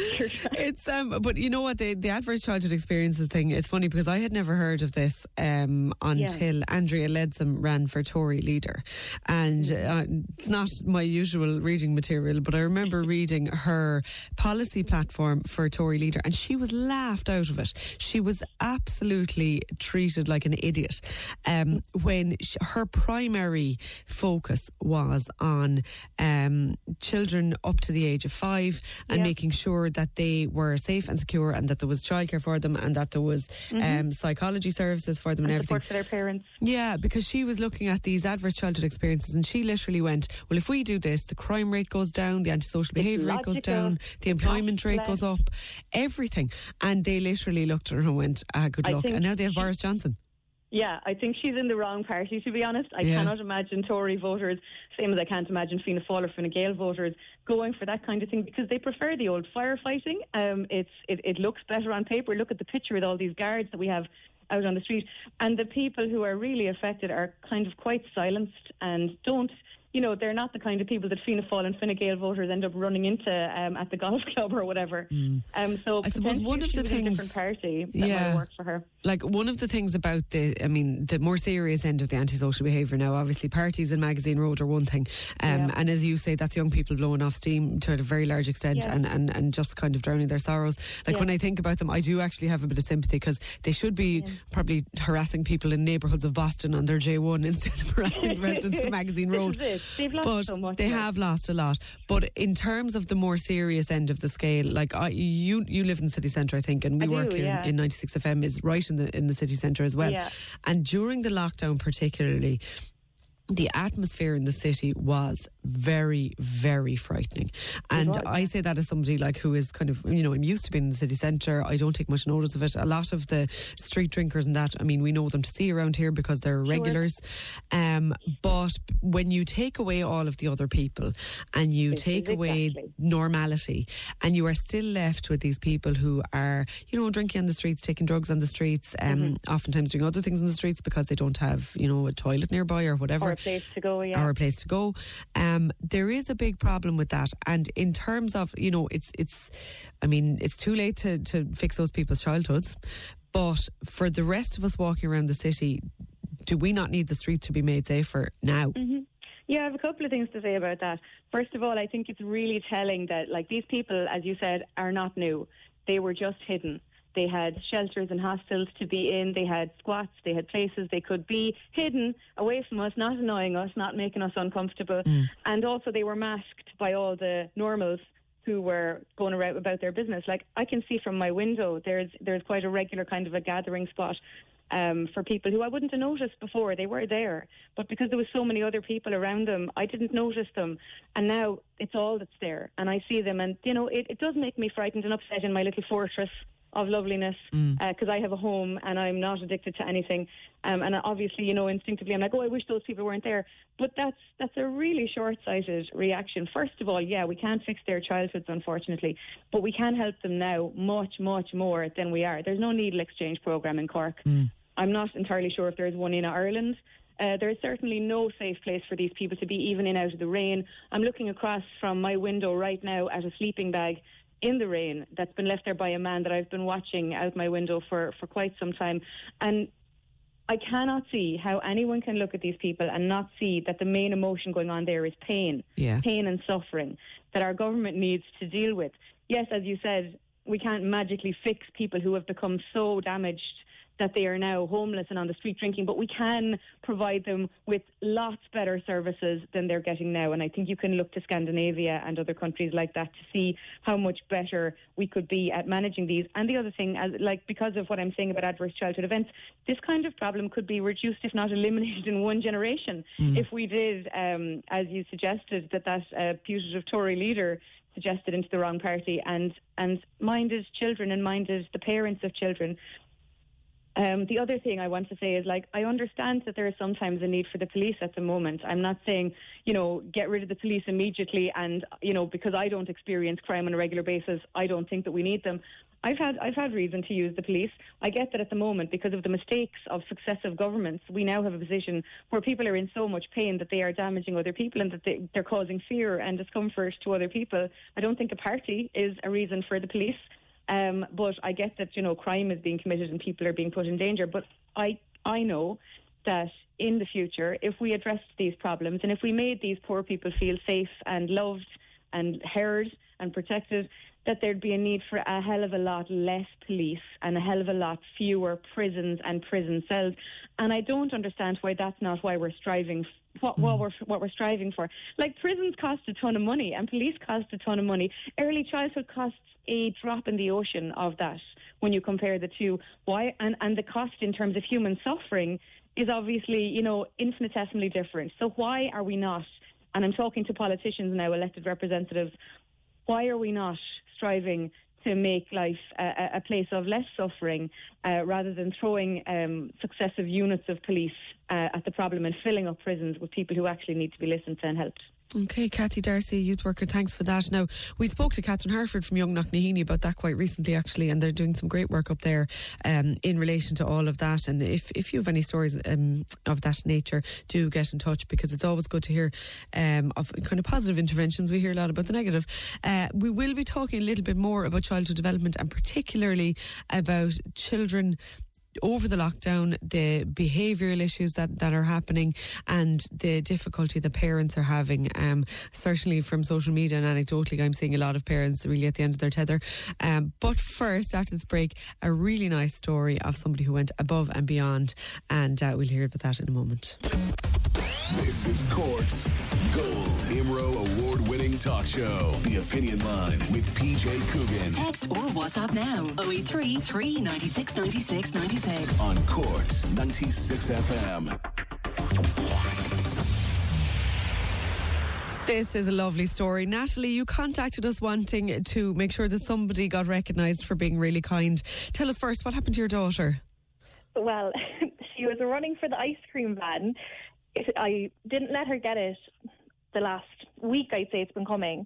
And I was like, no, with the virus. And then I said, look, she was so good that day. I said, you can go get an ice cream. She ran down the road, fell off the footpath, broke her wrist. Oh, so she didn't even get her ice cream. Oh, did she trip over the edge of the footpath? Yeah, tripped over the edge, fell onto the road, broke her wrist. Oh, jeepers, the poor thing. And how old is she? She's 8. She's 8. Dear. Yeah. Never broken a bone or anything in her life. So off to A&E and the whole lot. Off to A&E and the whole lot. Oh, my God. And is she okay? Was she okay after it? She's okay now, yeah. She's delighted now because all she wanted to do in her whole life was break a bone. So it's like a badge of honour now. She's going around showing everyone. Has she got a cast for people to write on? It's not a big cast. It's like more like a splint. She had a cast for one day because her wrist was so small they couldn't get a proper one, so I had to go back up the next day and get like a little splint then for her. So it's lovely now. The one she has on, it's easier for her to sleep with and stuff. Oh, the poor little thing though. So that was Thursday, so she ran all excited for ice cream, so she's no ice cream obviously the whole way through lockdown. Yeah. Oh, and so afterwards what happened? So I didn't know, but my aunt actually knew the ice cream man, and when she told him what had happened, and when he found out what happened, he arrived at my door at 7 o'clock Friday afternoon. Sirens ringing right outside our front door, and my daughter's face now, if you had seen it, was like Christmas morning. And he gave her free ice cream, and her little cousin was here as well, so they got free ice cream. He gave her a huge tub, and he absolutely refused any payment or whatsoever. Oh God, yeah. Isn't that lovely? So he hadn't seen her fall or anything. She was on her way down, and he hadn't seen what happened. No, he hadn't seen what happened. My partner actually saw what happened because he was watching her down the road because I was like, I just knew she was going to fall.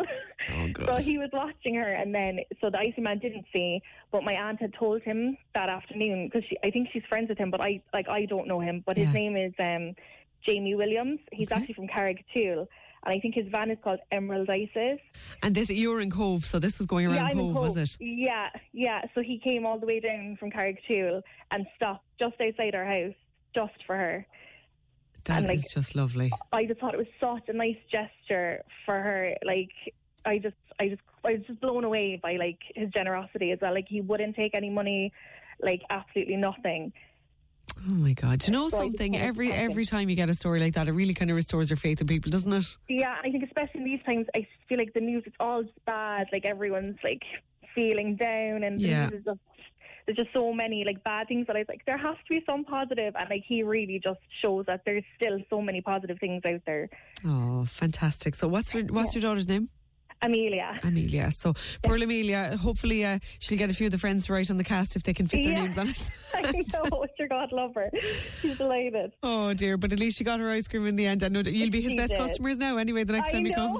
I know, I'm like, every time he comes I'm going to have to get an ice cream from him. It's good business apart from being really nice. So Jamie Williams, fair play to you, and that's a lovely thing that you did, a lovely gesture. Natalie, thanks for getting in touch about that. That's lovely to hear. Fair play. Because you just don't hear enough of those positive things. But Jamie Williams, the Emerald ice cream from Carrigtwohill, came back to find Amelia after she fell and broke her wrist running in excitement to go and see him. Came back to find her and gave her free ice cream and come up with the music blaring and everything and made a bit of an occasion for her. That's really lovely.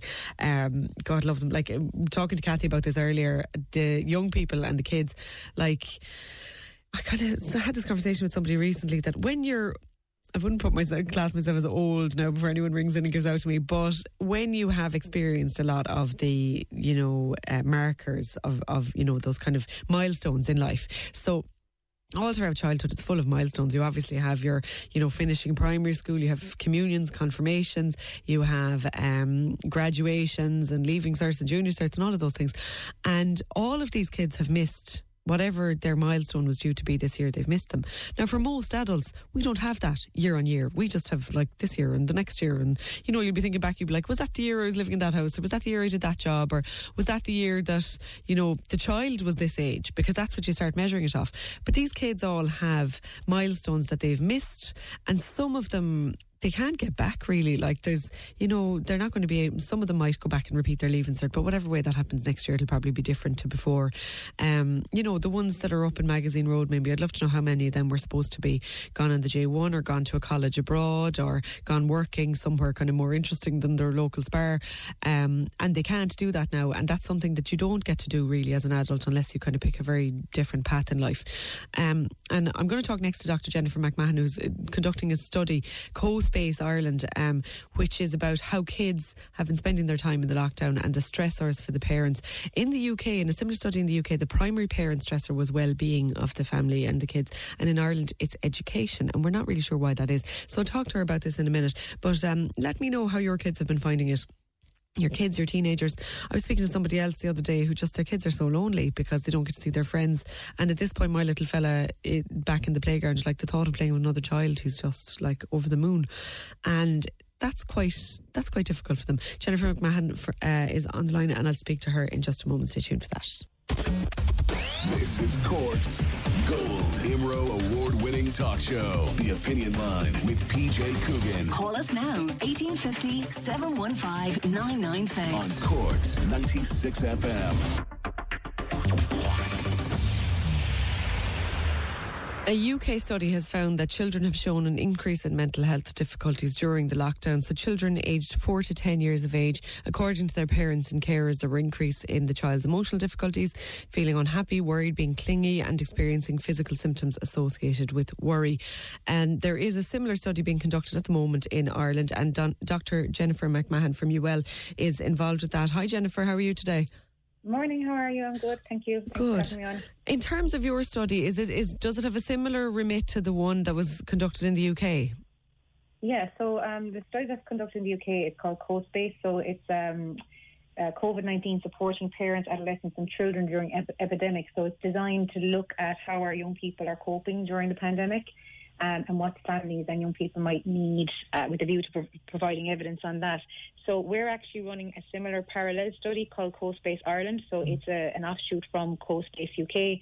The study is also running in other jurisdictions like Denmark and the US and Australia. So I suppose in the long run, the hope would be that we could compare data from other countries and see how Ireland fared compared to other places. but also I suppose we want to document changes in our own young people. I suppose the CoSpace UK would be looking at young people in the UK, which is a very different context to Ireland. So we're running CoSpace UK. It's a team of researchers from UL. And I'm the lead researcher on that. Okay. Now, I'm caught for time on the news, but I know that you're okay to come back to me afterwards. Yes, so just one question before we go to the news. You've done your first snapshot 3 weeks ago, and what, have you got findings from that, or have you got kind of an idea of what you're going to find from that? Yeah, so at the moment we have about 1,400 parents have taken part in the study. So the first snapshot looked at the first 500 parents, and we issued the first snapshot on the 13th of May. And so what we found from that was the first 500 parents into the study were reporting as their top 3 stressors. The first one was their child's education. The second stressor was work, even where jobs were secure. And then the third top stressor was their children's screen time. So, we thought that was an interesting mix of how the priorities of parents at that time and their concerns around their children, which did differ from the first snapshot from the UK, where parents prioritised different aspects. I suppose although parents were also stressed about their child's education in the UK, it wasn't the number one stressor. Interesting. Hold that thought, Jennifer, and we'll come back to that about the education just after the news, because those 3 things sound certainly very familiar in my house, even though luckily my children aren't in school yet. But I think anyone I know who's been homeschooling has found it really, really difficult. We'll be back to that after the news. The Opinion Line with PJ Coogan on Corks 96 FM.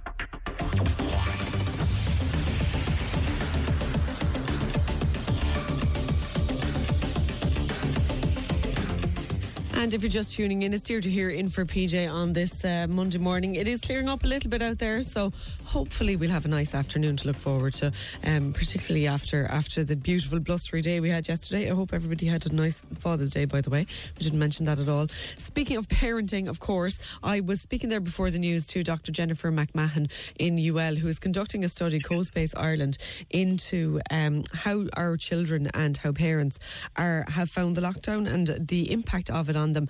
Jennifer, it's very interesting, I suppose, the difference between the Irish and English responses to what the top 3 stressors were for parents. Education, the top one here, how to balance the work with that, and the kids' screen time.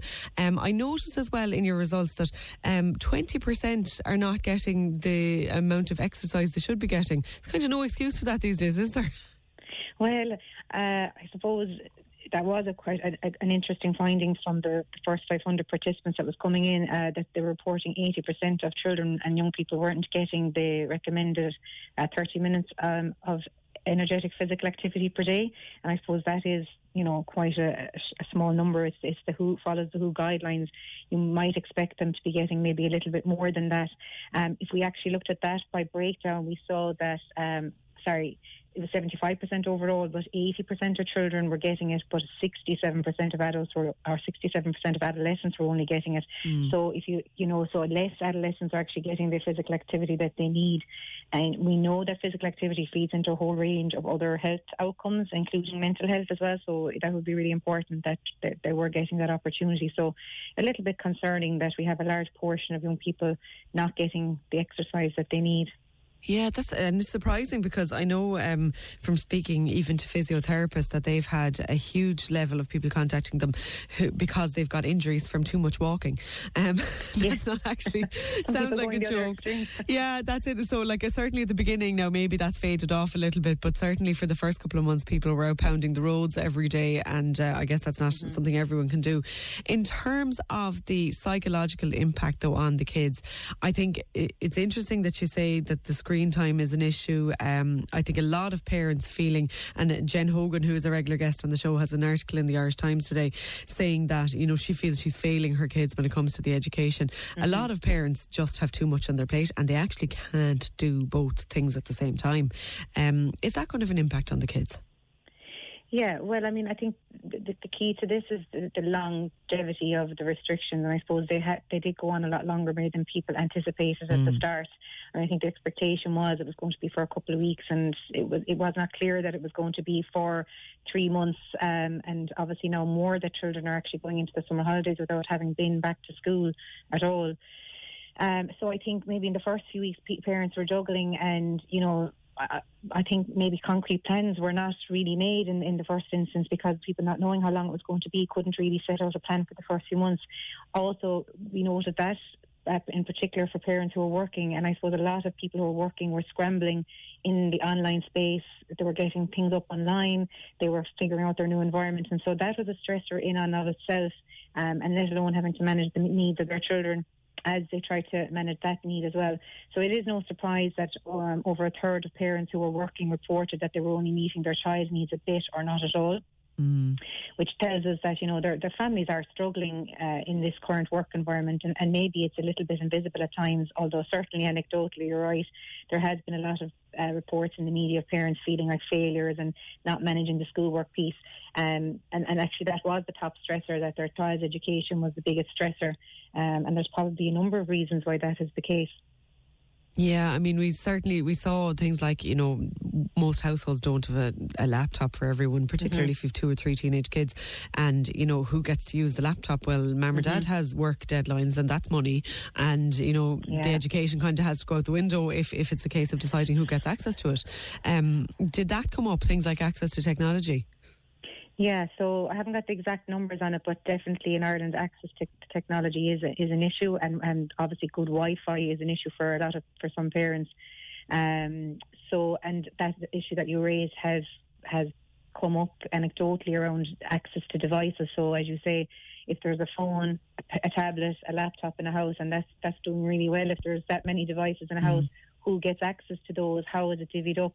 If we actually looked at the stats around time in school or time completing schoolwork, less than half of the parents report that their child completed 2 or more hours of schoolwork per day. Now, that might surprise some people, because I think there was this idea during the pandemic that children were doing lots of schoolwork at home in lots of families. But that, I think, tells us that 2 hours or less was the kind of average that children were actually doing. A little bit more for adolescents. 60% of adolescents were doing 2 hours or more, but only 23% of children were doing 2 or more hours of schoolwork per day. Now, that's a lot of time left in the day to occupy children, and I suppose even at those 2 hours, that might need a lot of parental support. What we actually found in the study as well is that parents who had adolescents doing schoolwork, they were feeling very unable to support their adolescents around schoolwork, which again is probably no surprise, because it's kind of that level higher than maybe a primary school age child. So again, I think the preoccupation in Ireland with leaving certificate and so on is probably another reason why that our child's education came to the forefront in Ireland. We probably have more of a fixation around those issues than our counterparts in the UK. And there would have been, certainly when this data was collected, a lot of conversations in the media about students completing the Leaving Cert. During the time it was collected, I suppose the department holding strong to the line that the Leaving Cert will go ahead. Yeah. And I suppose that was causing you can see that that's coming through perhaps in the data, that parents were feeling quite concerned about their child's education in general, And in terms then of the peer interactions, like my kids are nearly 4 and nearly 2, and like they just didn't see another child for 2 months or whatever, and now that they're back in playgrounds and they're seeing other kids, I have to say I'm very relieved. I thought kind of, you raise them, or you try and raise them to not be worrying too much about dirt, or not to be paranoid about things, and then suddenly the pandemic comes along, and suddenly it's wash your hands, don't touch anyone, don't go near anyone, don't breathe near anyone. I mean, you bring my 3.5-year-old out for a walk and he will say loudly, if there's anyone on the footpath anywhere near him, those people are too close. But interestingly, you bring him into a playground and suddenly all of the inhibitions are gone, and he's gone back to being a normal kid, which I was very, very relieved at, because you hear the kids are resilient, but I mean, they're not all that resilient, are they? No, I mean, anecdotally, I think your experience is very much in line with everybody else's. I have a 5-year-old myself, and I was also very relieved that he can now interact with the children, because he doesn't have any siblings close in age. Yeah. And I think that was the key concern. I haven't analysed that data yet, but I do think parents of children who don't have siblings close in age is probably more, they were probably more concerned about their children perhaps than those with siblings, because obviously they're getting that type of peer interaction that children without that aren't getting.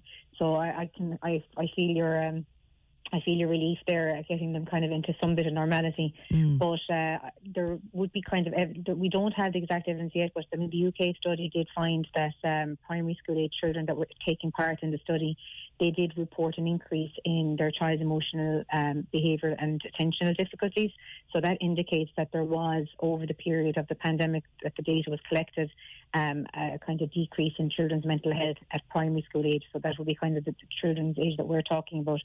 I suppose that is the beauty of the COVID study, or the COSPACE study, is that we are tracking parents longitudinally, so we're tracking them over time. So our parents fill out the baseline survey, and then we ask them to participate in follow-up surveys, which can take place at a month later.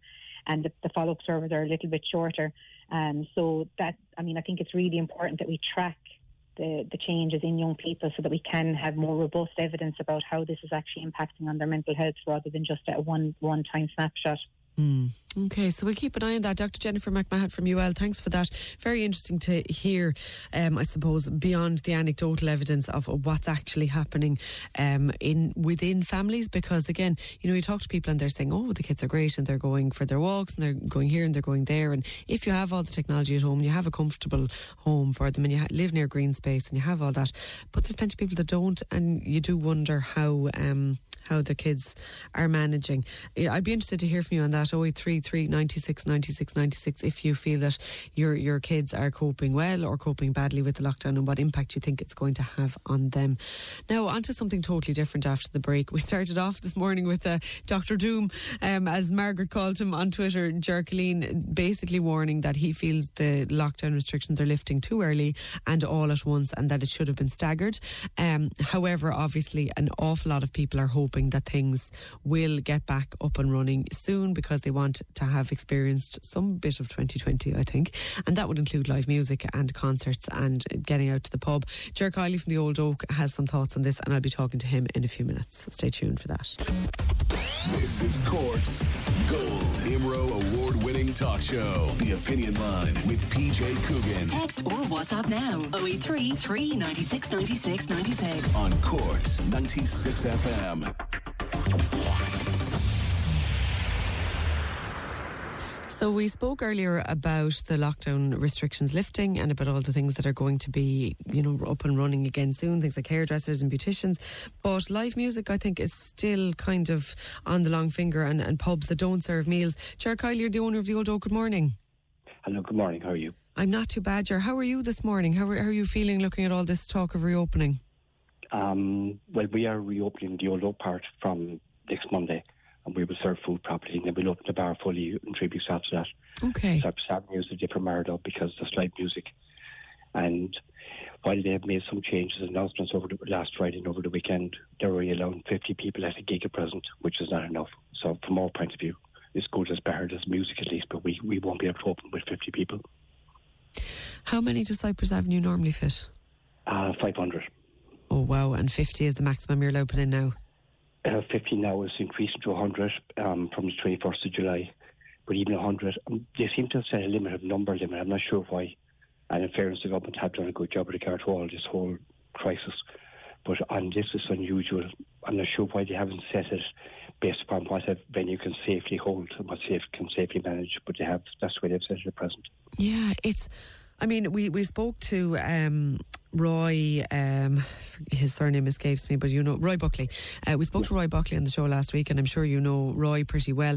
Like, it really feels, I think, for a lot of performing artists, like they have been completely left out of this. Yes, they have to a certain extent. It's a difficult area, and but there's a huge number of people involved. I think a lot of people don't realise the number of people involved in music and live venues and performing. It's not just the music and the artists, but there's also like the sound engineers, the lighting engineers, the technicians and production managers, tour managers, all people associated with all the festivals that have been lost over the summer. And indeed the people that provide equipment to festivals, like the lighting, the sound, like even the marquees. And then you go down to people like DJs who have no work whatsoever and don't have any foreseeable work into the future. And then, of course, all the personnel working in venues. So there's a huge plethora of people there that won't be working for a good period of time. Yeah, I mean, when you're looking at the lobbyists, I suppose, the likes of the hairdressing groups and the Restaurants Association, they seem to have very successful lobby groups where they've been listened to. I suppose we'll put aside whether people kind of agree with the wisdom of that or not. But is there a sense that maybe kind of within the arts and the music and entertainment industry that there isn't kind of a strong enough voice at the bargaining table to have got this on the agenda? No, there's not a strong enough voice. That's very definitely true. There's no one represents, for instance, sound engineers. No one even thinks of lighting engineers. There is nobody representing DJs. And these people have a very good and great function, and they help the country an awful lot what to do, but they're just forgotten about at present. Absolutely. I mean, Jared, thinking of all the people, I mean, you've dealt with every band that has ever come through Cork. Like, if they played the Marquee, they were playing Cypress Avenue 2 years before that, probably. Yes.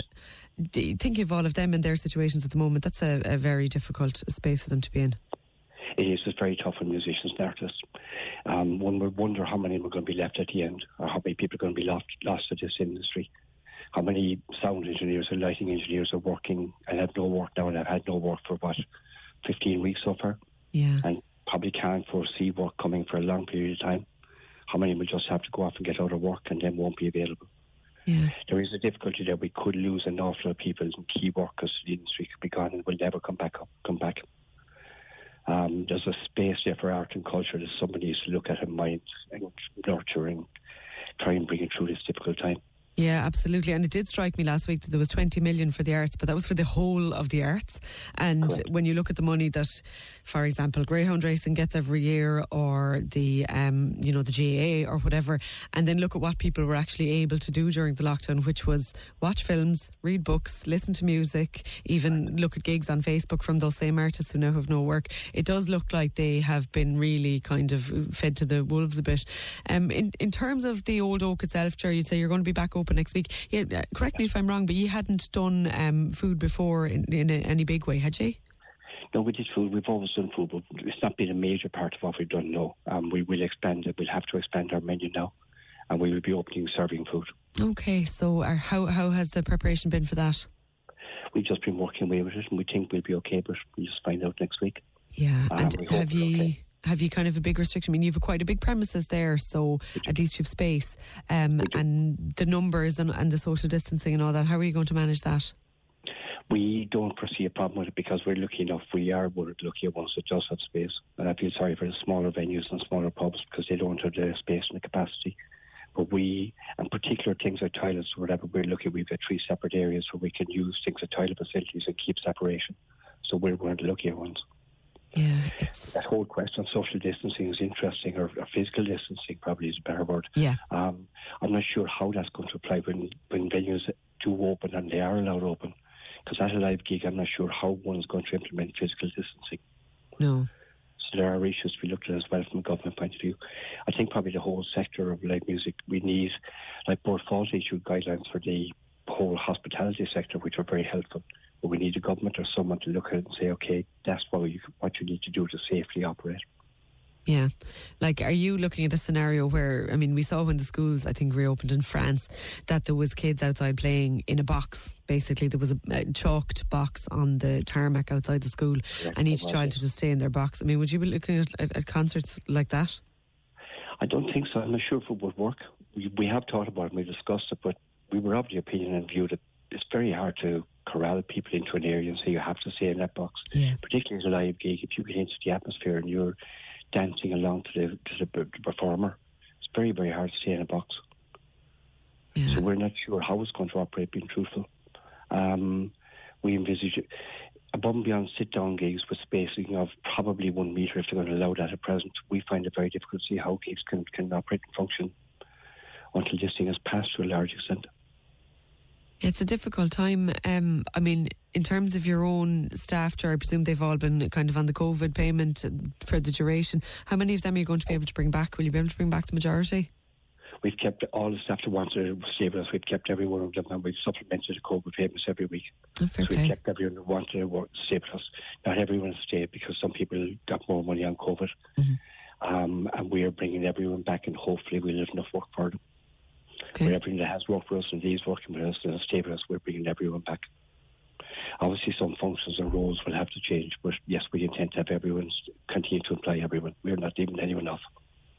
Okay, Ger, fair play to you. Best of luck with it. So next week, and will people be booking online, or how are they going to book, do you think, the tables? Yes, we will book online. We will have to do an online booking system. Okay. And we will operate the time system then, and as the time comes, people will have to move on. That's it. Yeah. It's going to be a very, very different pub experience, isn't it? It will change again in 3 weeks' time when it's back to the normal pub as such. I think that will probably it would probably make it more like what it has been up to now. Yeah. Yeah. That probably would be okay from there. Okay. Ger Kiley from the Old Oak, thank you for that, and best of luck with the reopening.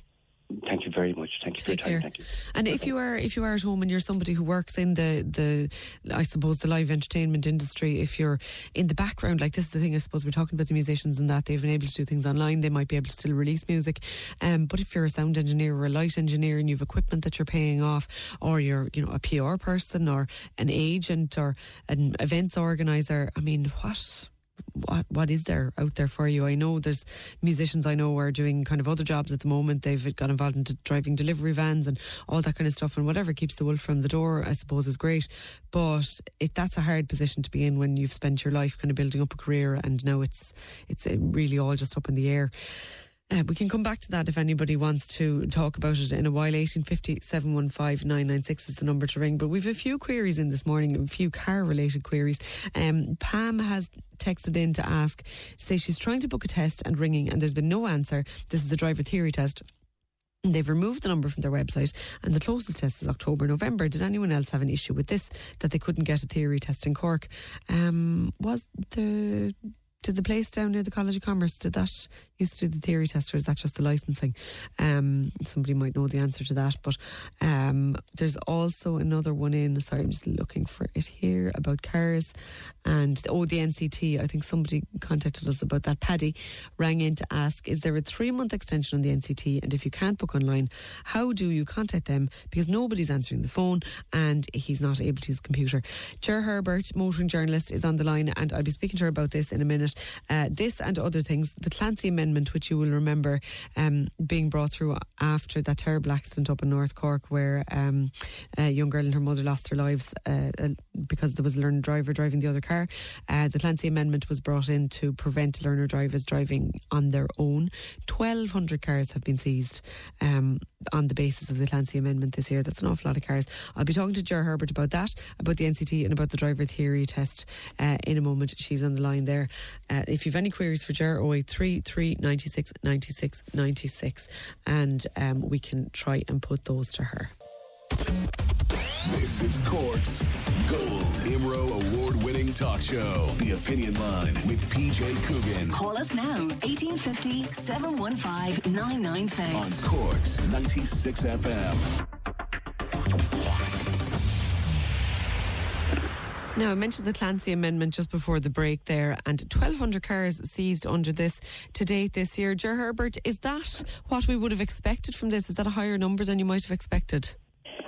Good morning, Deirdre. I would have thought this was quite high, given the fact that there were 1,300 vehicles seized under the Clancy Amendment last year from January to June, so the same time period.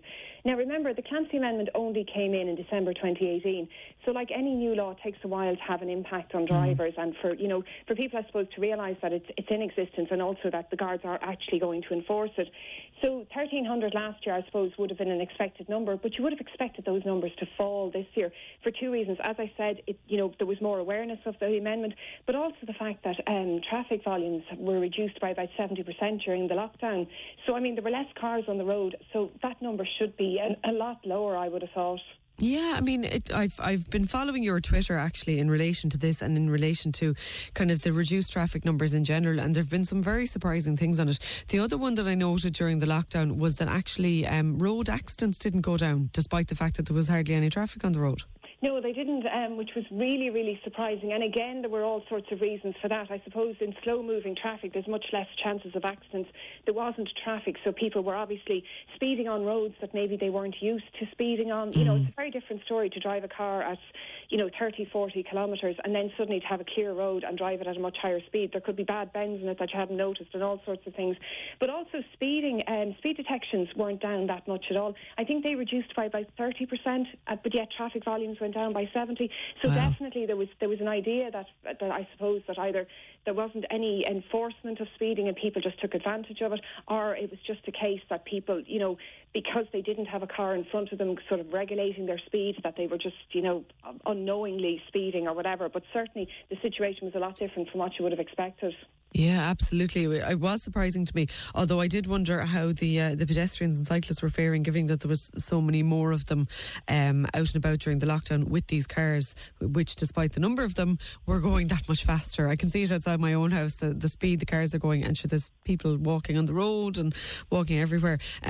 Anyway, that's not why I wanted to talk to you. The other thing I wanted to talk to you about was the NCT and the driving test. So all these systems were kind of suspended at the beginning of the lockdown. What's the situation with them coming back?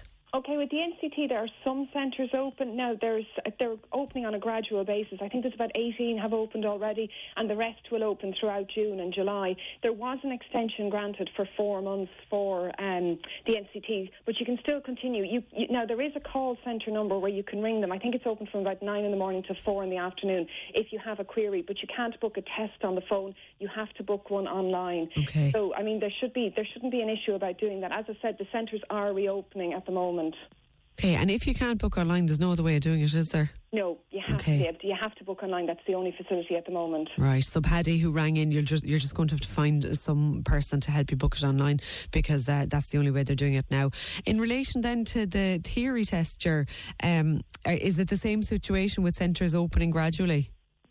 You see, we don't know about this at the moment. Now, what was quite surprising was on Friday that the driving test and the driving lessons were announced as a phase 3 reopening. There hadn't been a date up to this for that. Now, I think probably there's a lot of sectors of industries that have been kind of taken by surprise by being included in phases of these the lifting of the restrictions. And the latest one is the driving test. Now, I'm not sure that driving schools were aware that they were going to be included this soon, and I'm not sure that they're actually prepared to start driving lessons from the 29th of June.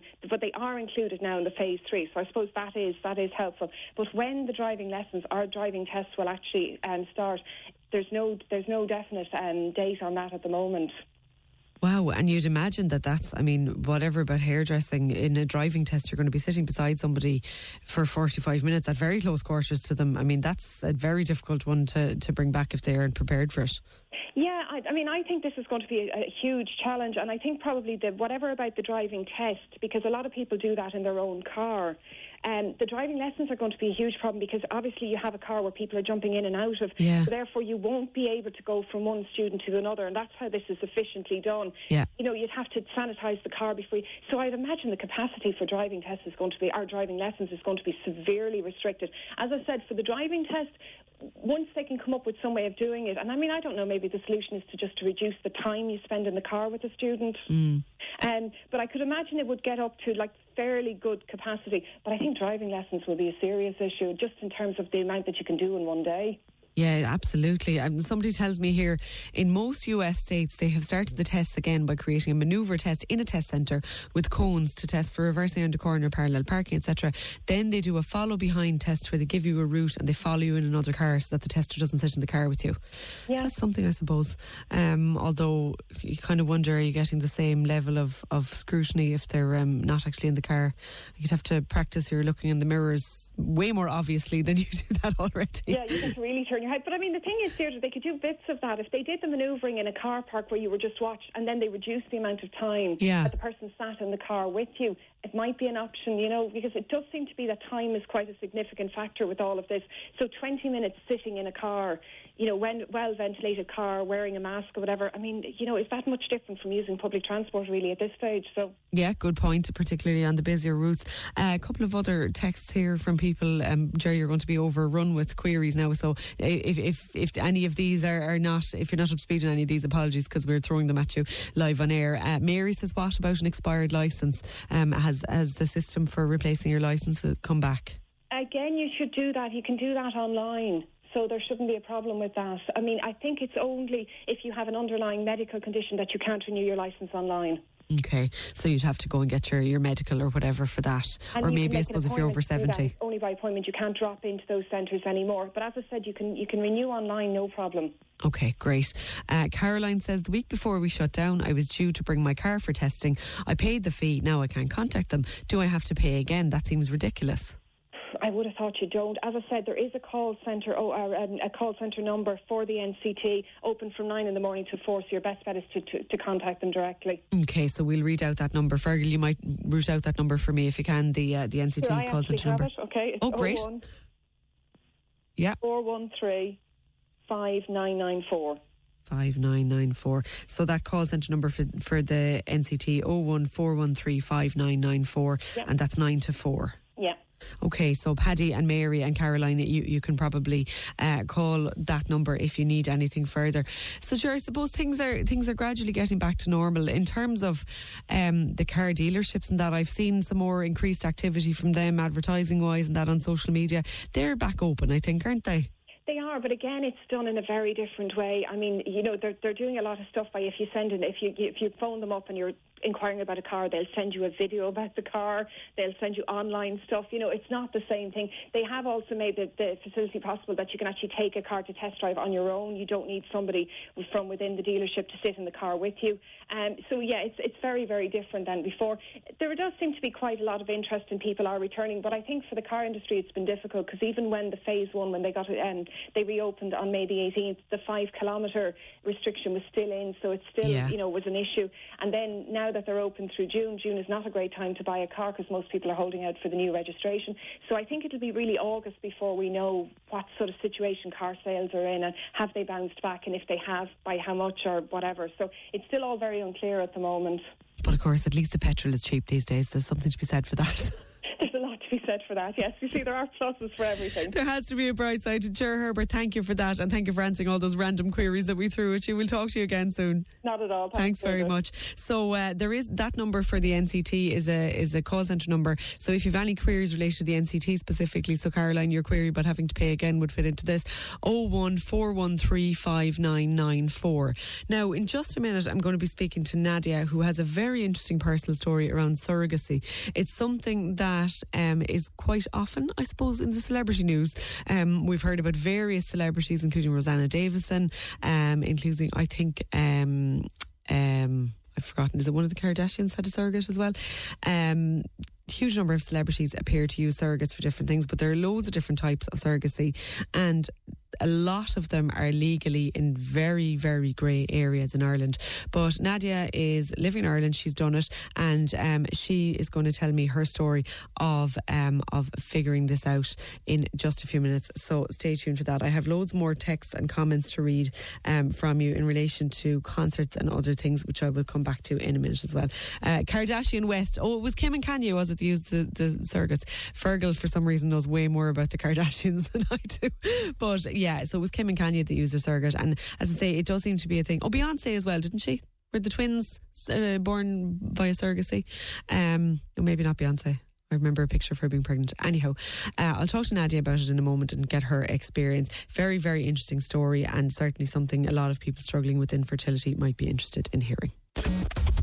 This is Cork's Gold IMRO award-winning talk show, The Opinion Line with PJ Coogan. Text or WhatsApp now, 083 396 96 96. On Cork's 96 FM.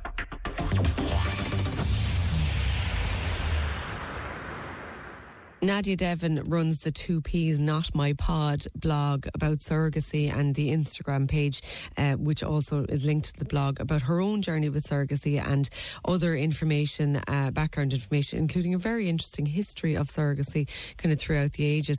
Nadia, tell me about your own journey. You were diagnosed initially with cancer at 29. Good morning, Deirdre. How are you? Yeah, I was age 29. Yeah, I was diagnosed with cancer. It was a big shock, obviously, at any age, but especially 29, you know, kind of in the middle of life, and just kind of run one of the normal things to have this thrown at you. So just before I started treatment or had any kind of operations or anything, they discussed with me in the hospital that I had the opportunity to go to with a Rotunda IVF IVF clinic, and we could look at our fertility options in case that any of the cancer treatments or like the chemo and that would affect my fertility in the future. So we went along there, and we had myself, my boyfriend at the time, George. We had our first consultation there, and we decided that was the safest and was the best opportunity for us to freeze embryos. Was going to have the highest success rate in the future for us to transfer an embryo. And we kind of had the idea then, because I hadn't had a hysterectomy at that stage, that we would go back and we'd use them ourselves. But unfortunately then, after my second diagnosis then, a couple of months after I got the all clear, I had to have a hysterectomy at that stage. So we were at a stage then where we had 14 embryos frozen in the Rotunda in Dublin, and we had no opportunity to use them, obviously, because I had hysterectomy. So we kind of looked further afield then to see what our options were, and it turned out that obviously surrogacy was our only option. And once that kind of became clear, where did you go then? Because the situation governing surrogacy in Ireland is really, really legally a minefield, isn't it? It is. Well, it's kind of in limbo at the moment, and it has been since we started looking into it. So it's neither legal or illegal in Ireland at the moment. There is no legislation. Now they have in place, they have a bill called the Children and Family Relationship Act 2015. They have started to bring in some parts of that now. So hopefully it will become apparent in the next couple of months or years that they will bring it in, that you will be able to do surrogacy in Ireland, that they will have a governing body over it, that it will be all legislated and safe for each party. But unfortunately at the time we had no option there, so we rang all the clinics in Ireland just to make sure nobody would do it, and then we went to the UK as well, and it just became apparent that the USA was the best place for us to go, was the safest place for us to go at the time. And was that kind of on health grounds or on kind of the fact that it's near? On health grounds, yeah, obviously fantastic health service for the surrogate and for us there. But there were no other options at the time. Like the Ukraine has become very popular at the moment now, but it wasn't at the time when we started looking into it. India was at the time. India was open to international surrogacy, but you had to be married 2 years, and we hadn't been married the 2 years, so they wouldn't have looked at us. Now they have closed the doors on international surrogacy now. It's only domestic surrogacy that they look at now. So it was pretty much it was the safest route for us legally and health wise as well. Okay. So the agency that we went through, so we signed up with an agency that covers everything from the legalities of everything to matching a surrogate, to helping you organise your travel plans, everything like that. And they were on the East Coast. Excuse me. So it was easy for us to get to. It was a 6-hour flight really. Some parts of the Ukraine some parts of India that they were suggesting at the time, it was a lot longer than that. It was a harder commute, I suppose, harder travel plan for us. So even if it was an option, so we went with Circle Surrogacy. They're based in Boston in the US. And in terms then, I suppose a lot of people think about surrogacy and they say, oh, well, did you have a sister that could carry the baby for you, or somebody else, a friend? Because the idea of commercial surrogacy, I guess, kind of makes a lot of people very uneasy. Did you have any qualms about that? No, I didn't, to be honest with you. It's not life-changing for a surrogate in the US. It's not going to put their whole family through college or anything like that. It's a small fee. It's a relatively small fee for them in the US. Like obviously we would pay for their health insurance and the transfer costs and travel to the clinics and obvious things like that. Yeah. But the fee that they get personally, it's not life changing for them. What kind of money is it? It totally depends on where you go. Okay. So the financial aspect of it, that didn't bother you in terms of you kind of had no ethical issues about that. And so the clinic, they obviously were very experienced in this. They've done an awful lot of them, and that all went very smoothly.